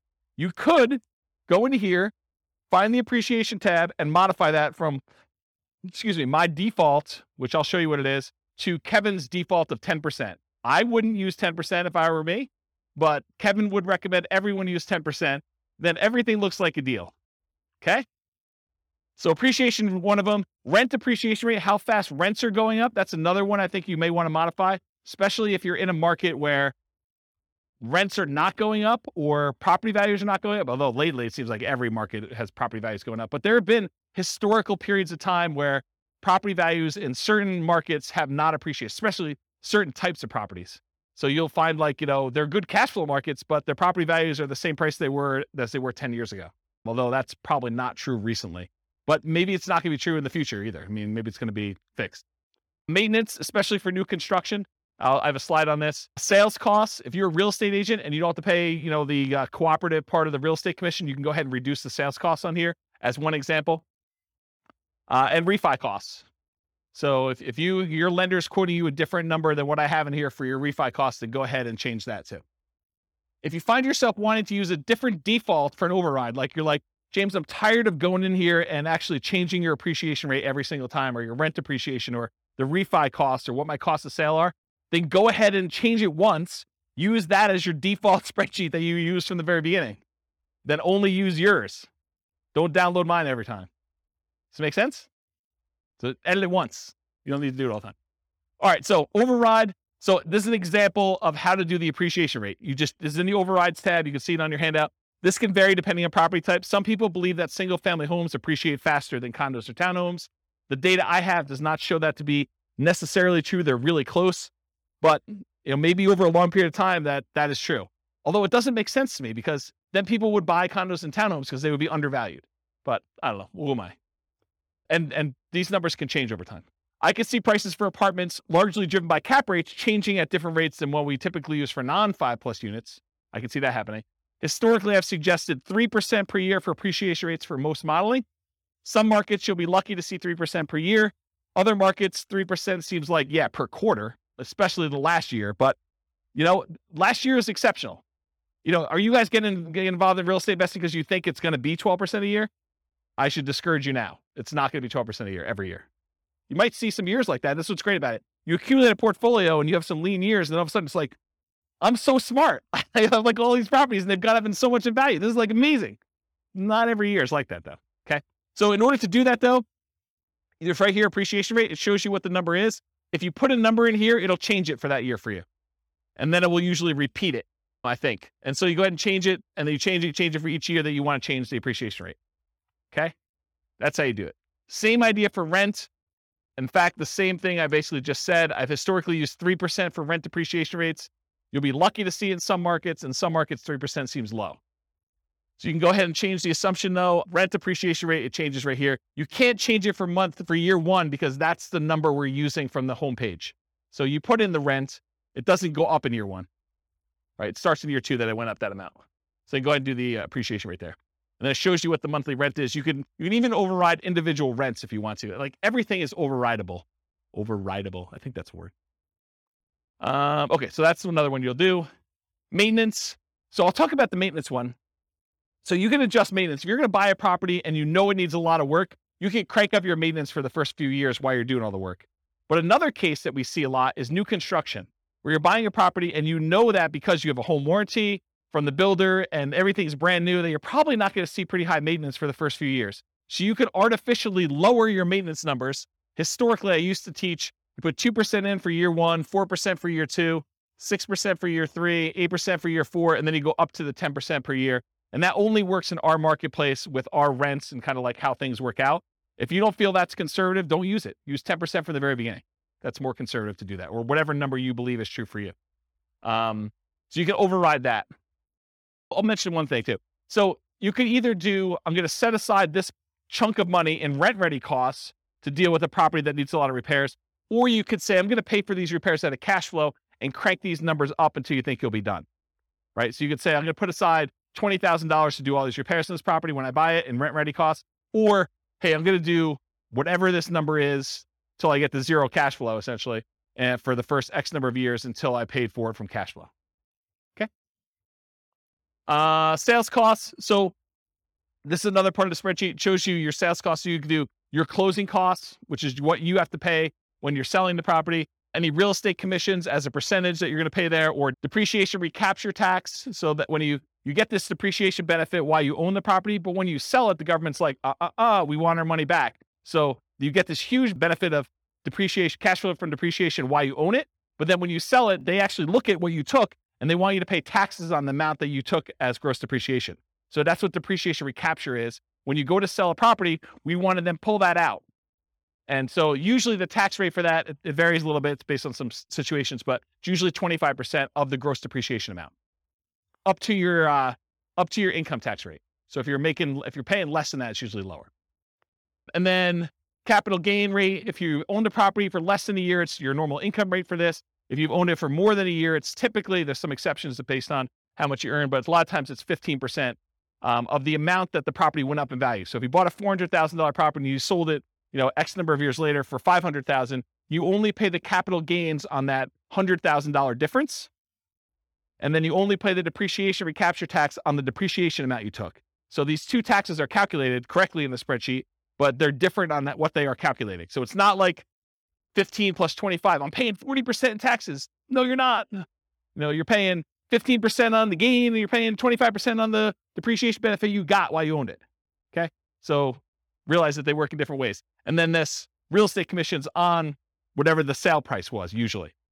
So there's 4 different expenses on there. You can adjust all those: closing costs, real estate commission, depreciation recapture tax, capital gains. You could use my defaults, which are pretty common. You can use my defaults, which are pretty common, or if you know something is different, if you're doing a 1031 exchange, you know which ones to modify. If you're a real estate agent, you can do that. If you have really low income and you've got some tax benefits of, capital gains or depreciation recapture, you can go ahead and change those to be what is true for you. And you can do it by year. You say, look, I have a really low income year coming up in year 5, so it'll be really low there. It might look like a benefit to sell it that year in order to optimize for that. But that's a different class, which I don't have time for. I talked about that. Any questions on this? Kind of crazy, right? Okay. And then refi costs. You can do your cash out, refi costs to do this, or a dollar amount. So it's either a fixed dollar amount or a percentage of the amount you're refining. It'll do that for you. That's for the override. All right. We finally got to the outputs. We got 20 minutes to go over outputs because I think that's the end. So was it helpful to have the thing for notes? Was that good? Okay. I'm glad I did that. Good question. Yeah. So it's both. So the question was, are the overrides intended to be a backward looking, this is how my investment performed, and that's one of the new benefits of the new spreadsheet, that you can override everything? Or is this like a forward looking, hey, in year 5, I expect appreciation to taper off and it's not going to be 7% anymore. It's now going to be 2% or negative 1% or whatever. And I can go ahead and plan out how I see the market performing, or my tax situation 5 years from now when I quit my job, or, any other kind of like complexity you want to do in there. And the answer is both, right? You could do forward looking things. I'm going to buy this property and I know there's certain things about my life and what I'm going to do. You can model that, which is great. Or you can now use it to, and it was built with that in mind, but I haven't back tested it for that. And if you guys want to test it and tell me where the problems are, please do. But you can now use it for, this is what actually happened in year 1. So then when we look at year 3 and 4 and 5 returns, it's going back to the beginning of time and using real numbers. So that's the thinking. Yeah. Thanks, Rob. I was wondering how difficult it would be to add like maybe a scale bar or something down at the bottom to show year 1, 2, 3, 4, and 5. Mainly the 2 charts I'm looking at would be the monthly cash flow and the annual key metrics. Okay, so your request is to have a cash flow 1 through 5, like cash flow from depreciation and true cash flow, ideally, or 1 through 5. Yeah, because oftentimes it takes 3, 4, 5 years to stabilize a property. That's a good point. It would be kind of nice to see, like, I know this is analyzing year 1, right? Yeah, bad if it's a good deal or not, but it would be kind of nice. No, that's actually really good feedback. And I definitely appreciate you giving that feedback. It's one of the reasons why I wanted to do live classes. Email me and remind me to do that. And secondly, tell me which of the 9 charts you want to remove. So I'm happy to do it, right? But like, which one should we, and I think I know what it is. It's probably, non-loan expenses is my guess, right? For which one? What's interesting is it does show cash on cash ROI and cap rates for years 1 through 5. Right. That's the middle one. Just not the cash flow dollar amount. And the other one. Maybe I'd do that and I have a right-hand axis. I might be able to do the other chart I was looking at with annual key metrics. Annual key metrics. You want that for 5 years? You realize you can see all this stuff in your overrides, right? They're all there. Oh, that's right. Okay. So let me be clear about this. I'm not hiding anything from you. In fact, you can see more stuff than you've ever been able to see before, because the overrides show all the intermediate calculations for everything, and they're all labeled. Where you're getting at is the real estate financial planner software that allows you to look at any property, any number for any individual property and your whole portfolio combined. That's why you can copy it to Real Estate Financial Planner and run everything. Okay? All right. If there really are changes, though, let me know. Like, drop me an email as to what you think I should do. Thank you. Okay, so this is where we're getting to. I got 15 minutes now, and I'm happy to stay a little late if you want to, but it's basically just one per one that I did, and I just zoomed it up to make it big, okay? So this is this one. I'm going to go in this order. 1, 2, 3, 4, 5, 6, 7, 8, 9, okay? So I'm going left to right across the top, then the middle, and then the bottom. So if you're following along, that's where I'm going in the spreadsheet. Number 1, monthly cash flow. This, in my opinion, is probably the number one thing people look at. They want to know how much cash flow they have. And in this particular case, the green thing is monthly cash flow. The yellow thing is cash flow from depreciation. And the 2 combined, summed up with the total at top, is what we call true cash flow, which is literally these 2 added together. I'm not trying to trick you. I'm just trying to make it easy, right? So these numbers should be added up to this. Does that make sense? That's super helpful, right? Because that's a lot of times what we look at. Now, when you look at the real spreadsheet, you'll notice there's a whole bunch of colors. The 4 colors I always use this blue for appreciation. Okay. I always use this green for cash flow. I always use this yellow for cash flow from depreciation. And I always use red for debt paydown. Okay. There's some charts that don't show those. So what color to use for those? So these two, the ones in the middle, are not those colors. They're not part of the 4. Neither of these. But the ones that are like on top are that. No, they're not there. It's not like I messed up. They're not the ones that would have standardized colors. Any ones that have standardized colors, though, they're colored that way. Okay. So any questions on this monthly cash flow? Really easy, right? And it's super, you know what you're looking for, and it's big and it's easy to see. Cool? Okay. This is the colors I was talking about. So remember that return on investment quadrant, return dollars quadrant, return, all those quadrants that we do all this stuff. They're all color coded for this reason. Appreciation is always blue. Cash flow is always green. Tax benefits are always yellow. Debt pay down is always red. Same ones here. So these match. Cash flow and tax benefits, they match to this. Okay? That was purposeful. All right. So this is now going to the chart 2 on the top, second one across on the top. And this is showing you the amount of return in dollars from each of the 4 areas. So this is your appreciation. This is your cash flow for the year. This is how much you paid down in debt. This is how much you had in tax benefits. And then if you had a return from the reserves, if you watched the class where we talked about having amount of money set aside in reserves and figured out what your return is on that, there's a whole class on that. I can't go into it right now because I only have 10 minutes left. But there's reasons why we have 3 different versions of this. Okay. These numbers are always going to be the same. The appreciation numbers for all 3. The cash flow numbers are always going to be the same. The debt pay down numbers are always going to be the same. The cash flow from depreciation numbers are always going to be the same. The number that changes is how much you get in reserves, whether you have 6 months of reserves, RIDQ plus R6. R6 stands for reserve 6 months, or 12 months of reserves, R12. Okay. So it shows you the dollar amounts, and now the total is on top here. So the total amount of your return, if you're not doing reserves, if you're like saying, screw James, I don't believe in this reserve thing. I've got a credit card. I'll just do that. Bad idea. But if you're doing that, $21,445 is your total amount. The majority of it coming from appreciation. The next biggest one is your debt pay down, a little bit of cash flow, a little bit of tax benefits. Okay. So you could see that. Then you see how much you got. If you had 6 months of reserves, you're getting a return on that. And 12 months of reserves, if you're getting a return on that. Just shows you dollars. Does everyone understand what I just went through? Because it's going to make me explaining the next chart a lot easier if you understand this one. Everyone got it? Any questions? Yeah, Andrew. Where's Mike?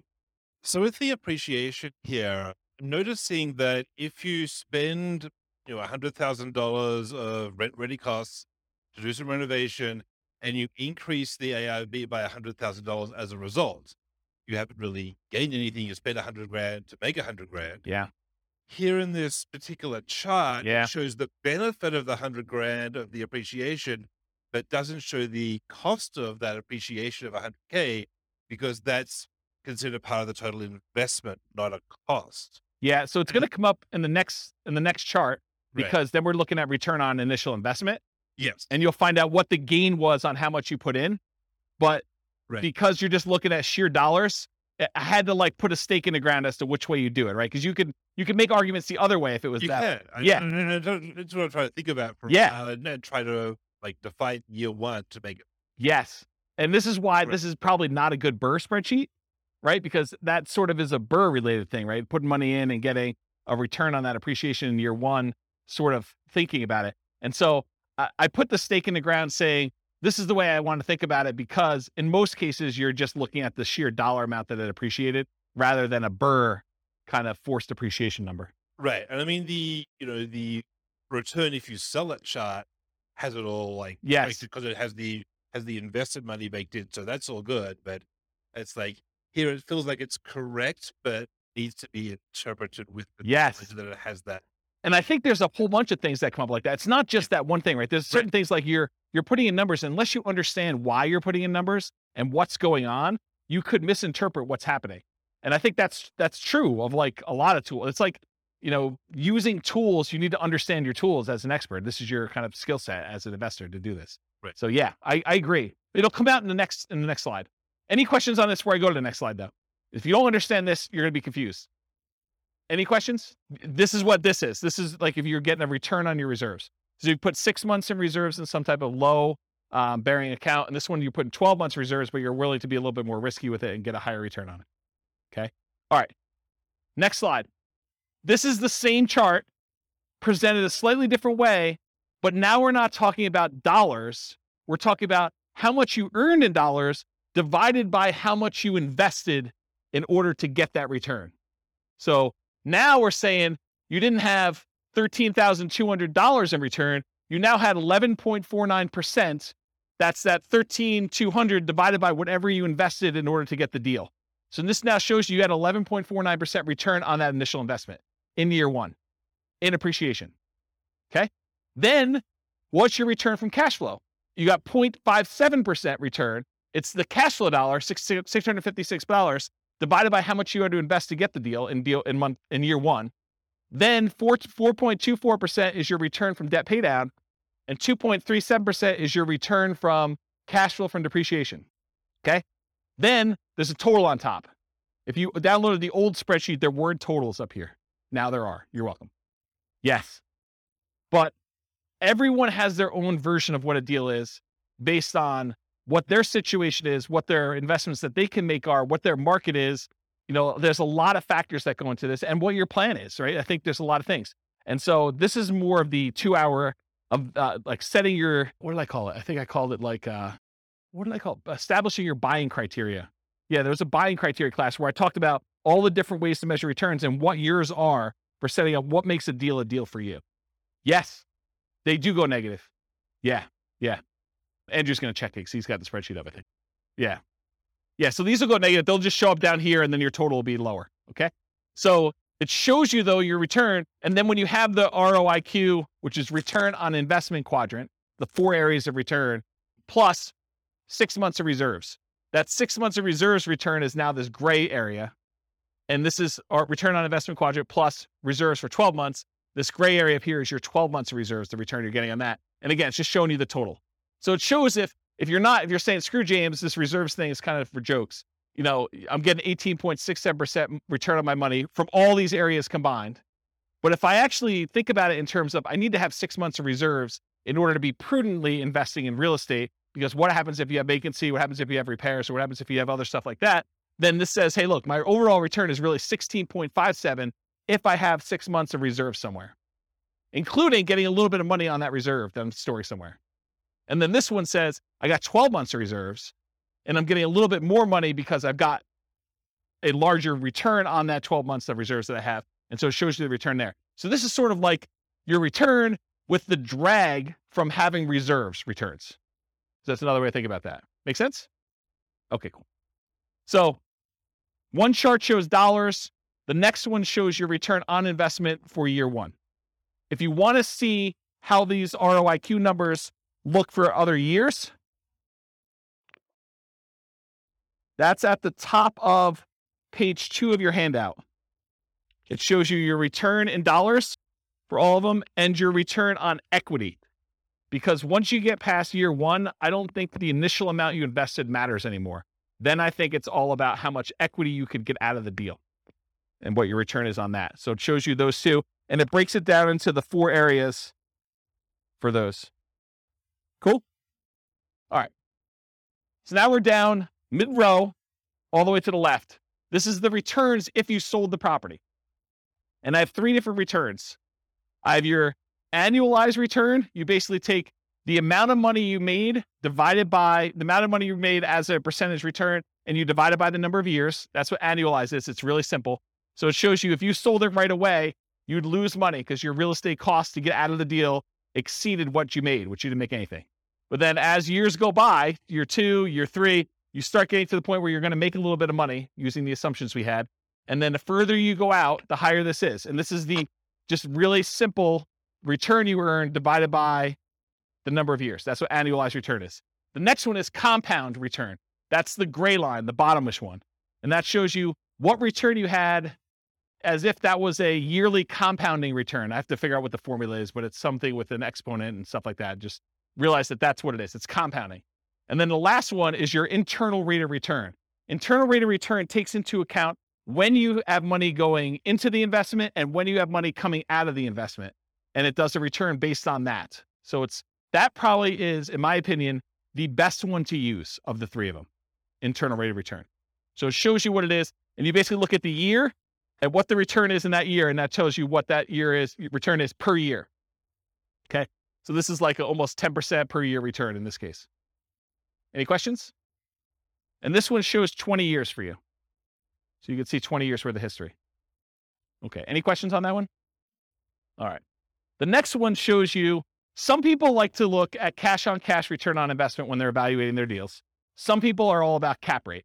Cash on cash says, what's my cash flow divided by what I actually put into the deal? The cash I'm getting back divided by the amount of money I invested. Cash on cash return on investment. Cap rate says, what is the amount of money I would get if I did not have a mortgage on this property, but I had all my other expenses, property management, taxes, insurance, maintenance, all that other stuff. It says, what's the return if I bought this all cash? So it's net operating income divided by purchase price or value, depending on when you're calculating it. But cash on cash is the rate of return you're getting on the money you have invested in the deal. So if you want to do cash on cash, it's these green boxes and they're labeled. So in this case, year one, you get 0.57%, 1.14, 1.73, 2.34, 2.97. And then cap rate just shows you the numbers going all the way across. So if someone says to you, look, I'm buying a 5 cap property, that's cap rate, 5% capitalization rate. Okay. Any questions on that? Yeah. Microphone. Purchase price, not for the DRV, and not dependent on the closing costs and rent ready costs. Is that correct?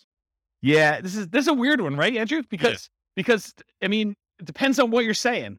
You can make an argument that it should be on ARV, right? Because that's really the value of the property. It's like your net operating income divided by the value of the property. That's how it's calculated in year 2 and 3 and 4 and 5. But year 1, we often use purchase price. So I don't know. I mean, or it could be purchase price minus closing costs because you can't get away without. Yeah. So are you going to the bank and you're trying to show them, like how bad this is, or, or you bragging to your friends at a coffee party and you want to tell them the better number? I don't know.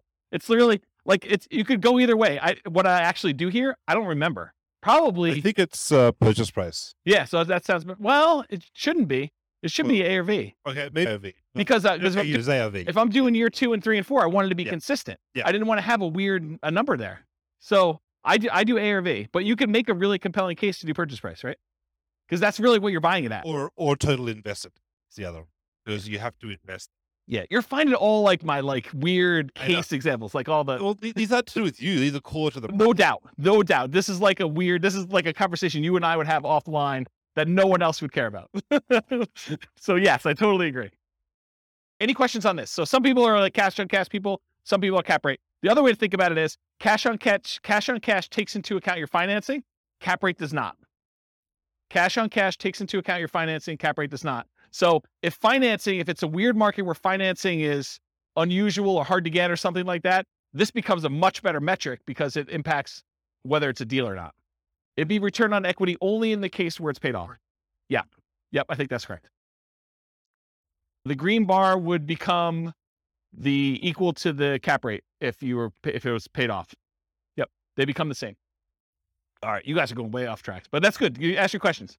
You guys have probably heard the concept of return on equity, right? Return on equity is how much should I make in appreciation divided by how much equity I have in the property, or how much should I make in cash flow divided by how much equity I have in the property, or how much should I make in cash flow from depreciation divided by how much equity I have in a property, or how much should I make in debt pay down divided by how much equity I have in a property. You guys have kind of understand that concept. That's not exactly what this chart is, although it's really similar. The difference is your equity in the property is not all yours to keep. If you were going to go sell that property, there would be costs. You probably have real estate commissions. You probably have closing costs to get out of the deal. You have that depreciation recapture tax. You have capital gains tax. So your equity, you may think, hey, look, my property's worth $500,000. I owe $400,000. I have $100,000 in equity. Oh, no, you do not.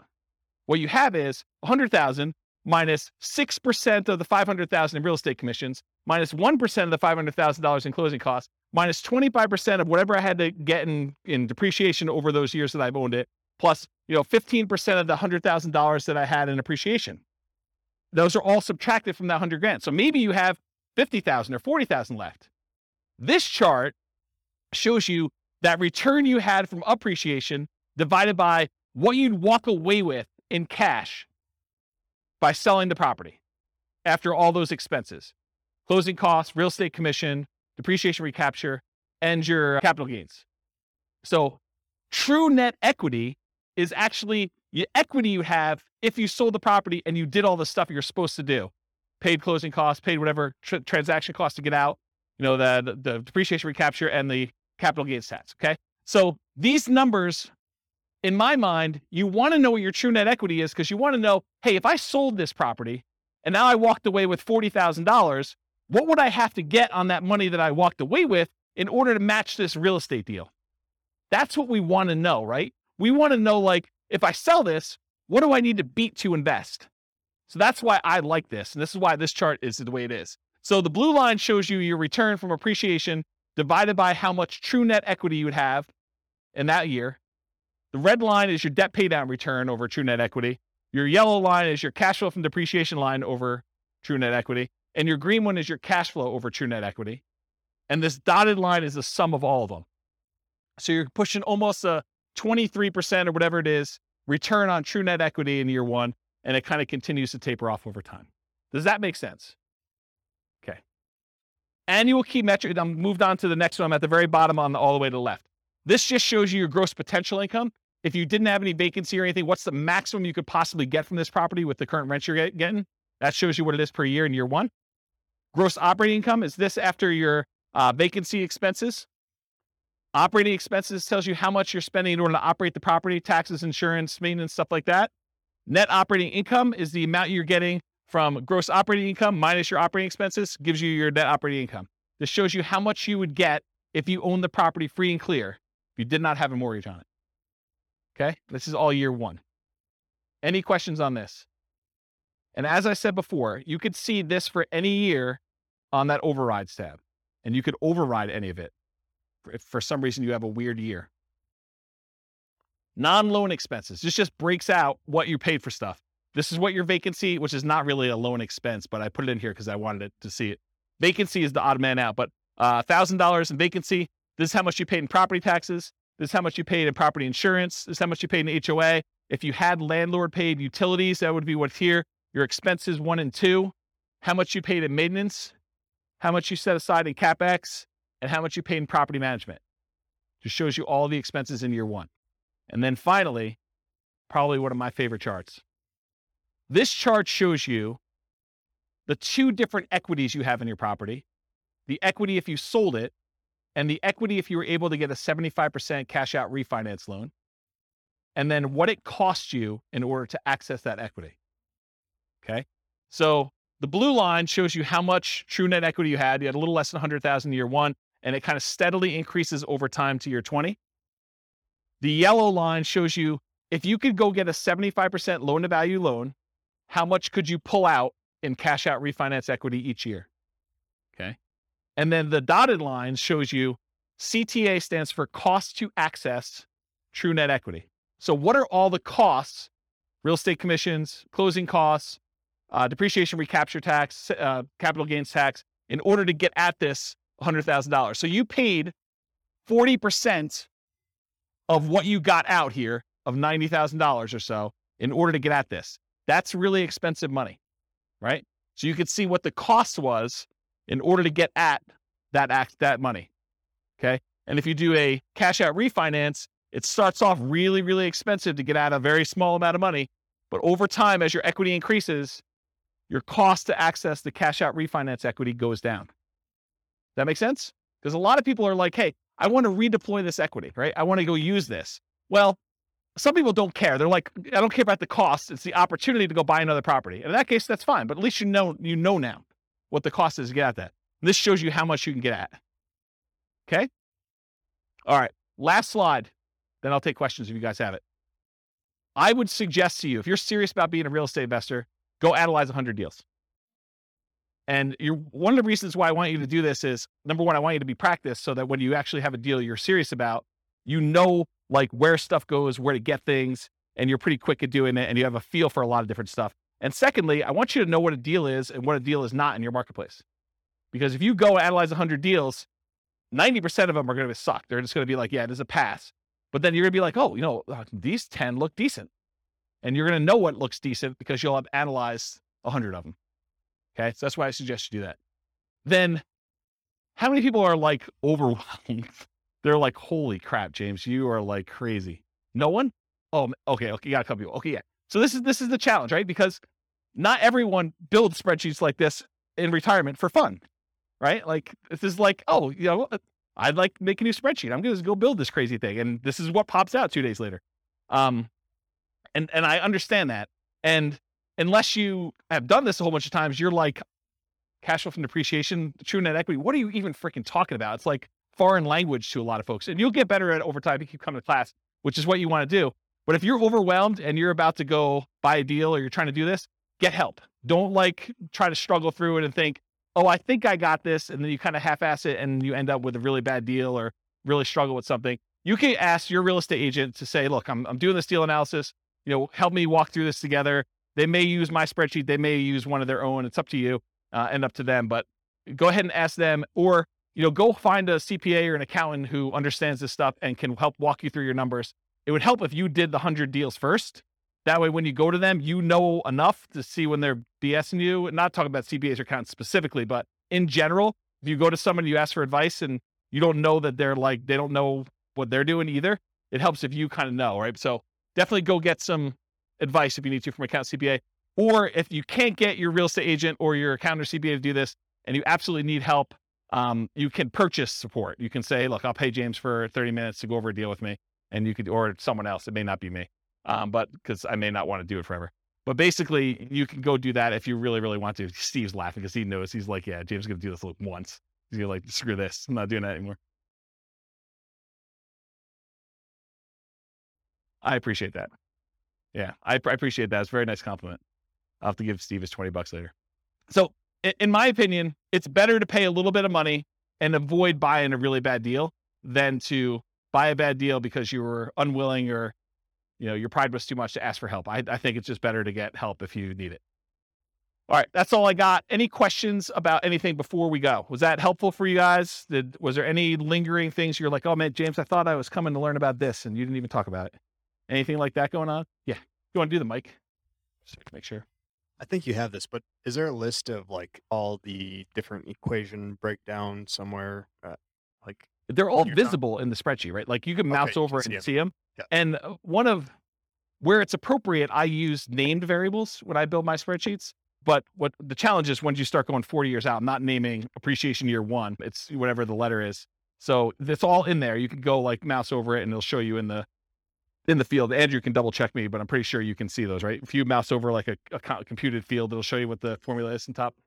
Yeah. So there's a good book out there. I think it's like, 103 investor metrics every real estate investor should know or something like that. There's a book on Amazon you could buy and it walks you through the calculations for how to do all of them. So that's probably a good book if you haven't ever seen those and you need that. I don't remember what the title is, but it's something like that. 52 metrics some real estate investors need to know, or look on Amazon. I was just wondering where do we go to start the 100 deals? MLS. Just start going through MLS. If you're doing stuff locally, go pull them out of the MLS, or you're doing stuff remotely, pull them out of their MLS. But yeah, don't overcomplicate this. Just go pull up deals. It doesn't even matter if it's a good deal because you're going to start finding out what's normal, and then you'll start saying, "Hey, look, I'm tired of analyzing the same crappy deal. Let me start discerning and getting better." Anything you do in life that you practice multiple times and you do repeatedly, you just naturally start getting a feel for it and you get better at it and you start understanding how things work out. And it may take more than 100, or you may be done at 15. It's probably going to be closer to 100 though. And I can't tell you how many deals I've analyzed at this point. It's a lot. It's a lot of deals. And eventually you start coming up with rules of thumb where you're analyzing a deal and you're like, oh, this is just like this property that so-and-so bought or I bought, except it's $10,000 more or $50 less in rent or $100 more in rent. And so you start getting to the point where you're like, that was a really good deal. It was like $200 a month cash flow. So if it's $50 more in rent, that's going to be like $250 in cash flow. So I know that's going to be a good deal. And you start getting references that you can use and shortcuts, but you don't get that unless you've done 100 and probably more than 100 to kind of get to that point. But that's where you're aiming for. So you said there's a class though that says like criteria that you would consider. Do you remember the title of that class? Was it Establishing Your Buying Criteria? Yeah. So there's a 2-hour class on that. And honestly, I don't give you an answer. I don't tell you. It's on the website, Establishing Your Buying Criteria. So the challenge you're going to have with that class is, I don't say to you, 10% cash on cash, you want to buy those, right? What I talk to you about is, these are the different kind of metrics you can use to establish whether this is a deal for you or not. And it's up for you to decide what that is. And honestly, if I gave you numbers today, they may be very different than what they are 6 months from now. And I know they're different than what they were 6 months ago. Like, I did a class right before I went on sabbatical and I was going to retire, and it was called, Is Nomad Dead? Because the question I got from people was, hey, James, in your Nomad book, you're talking about $270,000 properties. And the properties I'm buying now are $400,000, and the rent to price ratios are very different than what they were. So is Nomad work anymore? Should I even bother with this crap? And what we determined was, look, if you ran Nomad from where we were then, which is probably even different than it is now, but if we ran it from where we were then, I showed you what the returns would be with just really modest kind of like returns. And I said, can you beat this return somewhere else? Do you have another investment that you can make, or another investing strategy? Maybe it's not even real estate, maybe it's stocks, or maybe it's something else, but do you have another thing that you can do where you can beat these types of returns? And if you do that.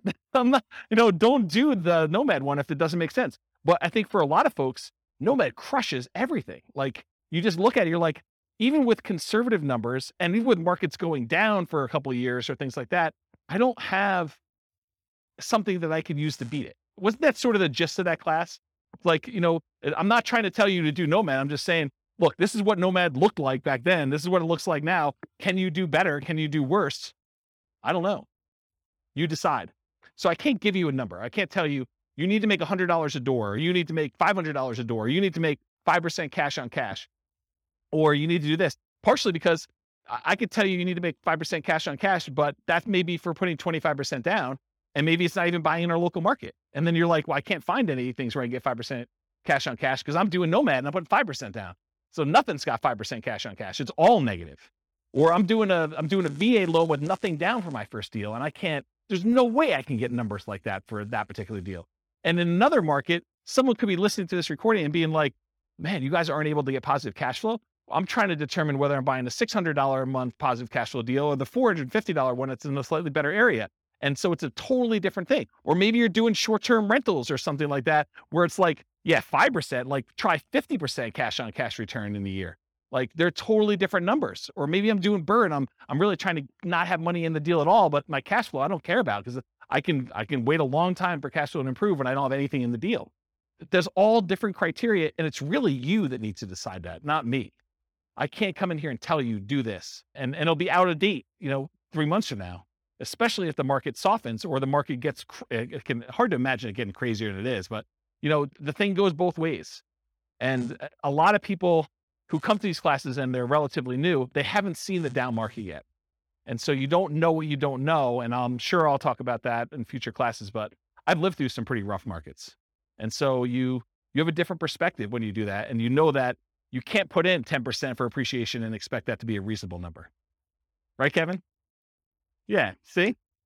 But when you put in 3% and then you go back and you're like, wow, James was off. It's not 3, it's been 9 for like the last 3 years. And I look like superstar. Just, remember those superstar feelings next year when you give 5% back, right? Because it still is awesome, but it's still not, where it is. Even if it didn't go up in value at all and all you did was pay it off over 30 years, the numbers look awesome. So, paying it off. Totally. Yeah, that's exactly it. I mean, just imagine, you put up 5% now, let's say it's a $500,000 property, which is about where we are now. You put up $25,000 in order to buy a property. And when you're ready to retire, it's a $500,000 asset. Where else can you put up $25,000 and have it be $500,000 in 30 years? That's like a 10.51% compounding yearly rate of return. Yes, totally. And this is what I'm saying. I'm trying to really simplify the math down and make it so it's hard to not do this. But my point is, and I'm going really over time, there's a phenomenon in the more traditional stock market investing world. It's a special time in your life when the amount of money that you're investing each year is produced by the amount you have invested. So you're putting away, let's say, $10,000 a year, and you get to the point where you have $100,000 invested, and then that year you have $100,000 invested, and that produced $10,000 return for you, and you're putting in $10,000 a year. It's this like magical inflection point where your investments are doing as much work for you as you are personally doing yourself with active activity, like you're doing stuff. And so it's this really weird, magical thing that happens. And for stock market investors, because the returns are what they are and all these other factors that go into that, you're not having, a big asset thing, that usually takes some time to get to that point.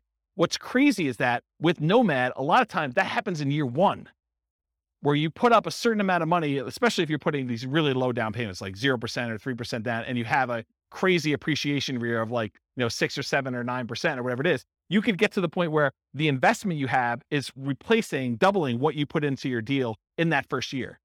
And if not in the first year, in the first few years, which is just crazy to think about. And then to think, okay, I bought that one investment. Now I'm going to buy an additional one, a second one in year 2 by doing Nomad.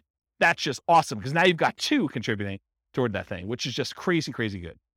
I don't know. I'm off on a tangent. Any other questions? Well, thank you all for coming. I appreciate it. We'll stick around for a few minutes. I'm going to stop the recording. Thanks all for coming. I will talk to you all soon. With home prices up, mortgage interest rates up, and rents up, but not quite enough to counteract the higher prices and interest rates. Cash flow on rental properties in Paterson is harder than ever. Book a call with the Real Estate Financial Planner to apply our proprietary 88 strategies to improve cash flow on your rentals. See the show notes for a link to schedule your call and improve your cash flow today. If you're a real estate agent, lender, or professional in Paterson that wants to help our real estate investor listeners, consider reaching out to learn about collaboration opportunities with this podcast. We'd love to add more value to our listeners by having you assist our investors buy, sell, and finance their real estate investments. See the show notes to schedule a call to discuss collaboration opportunities.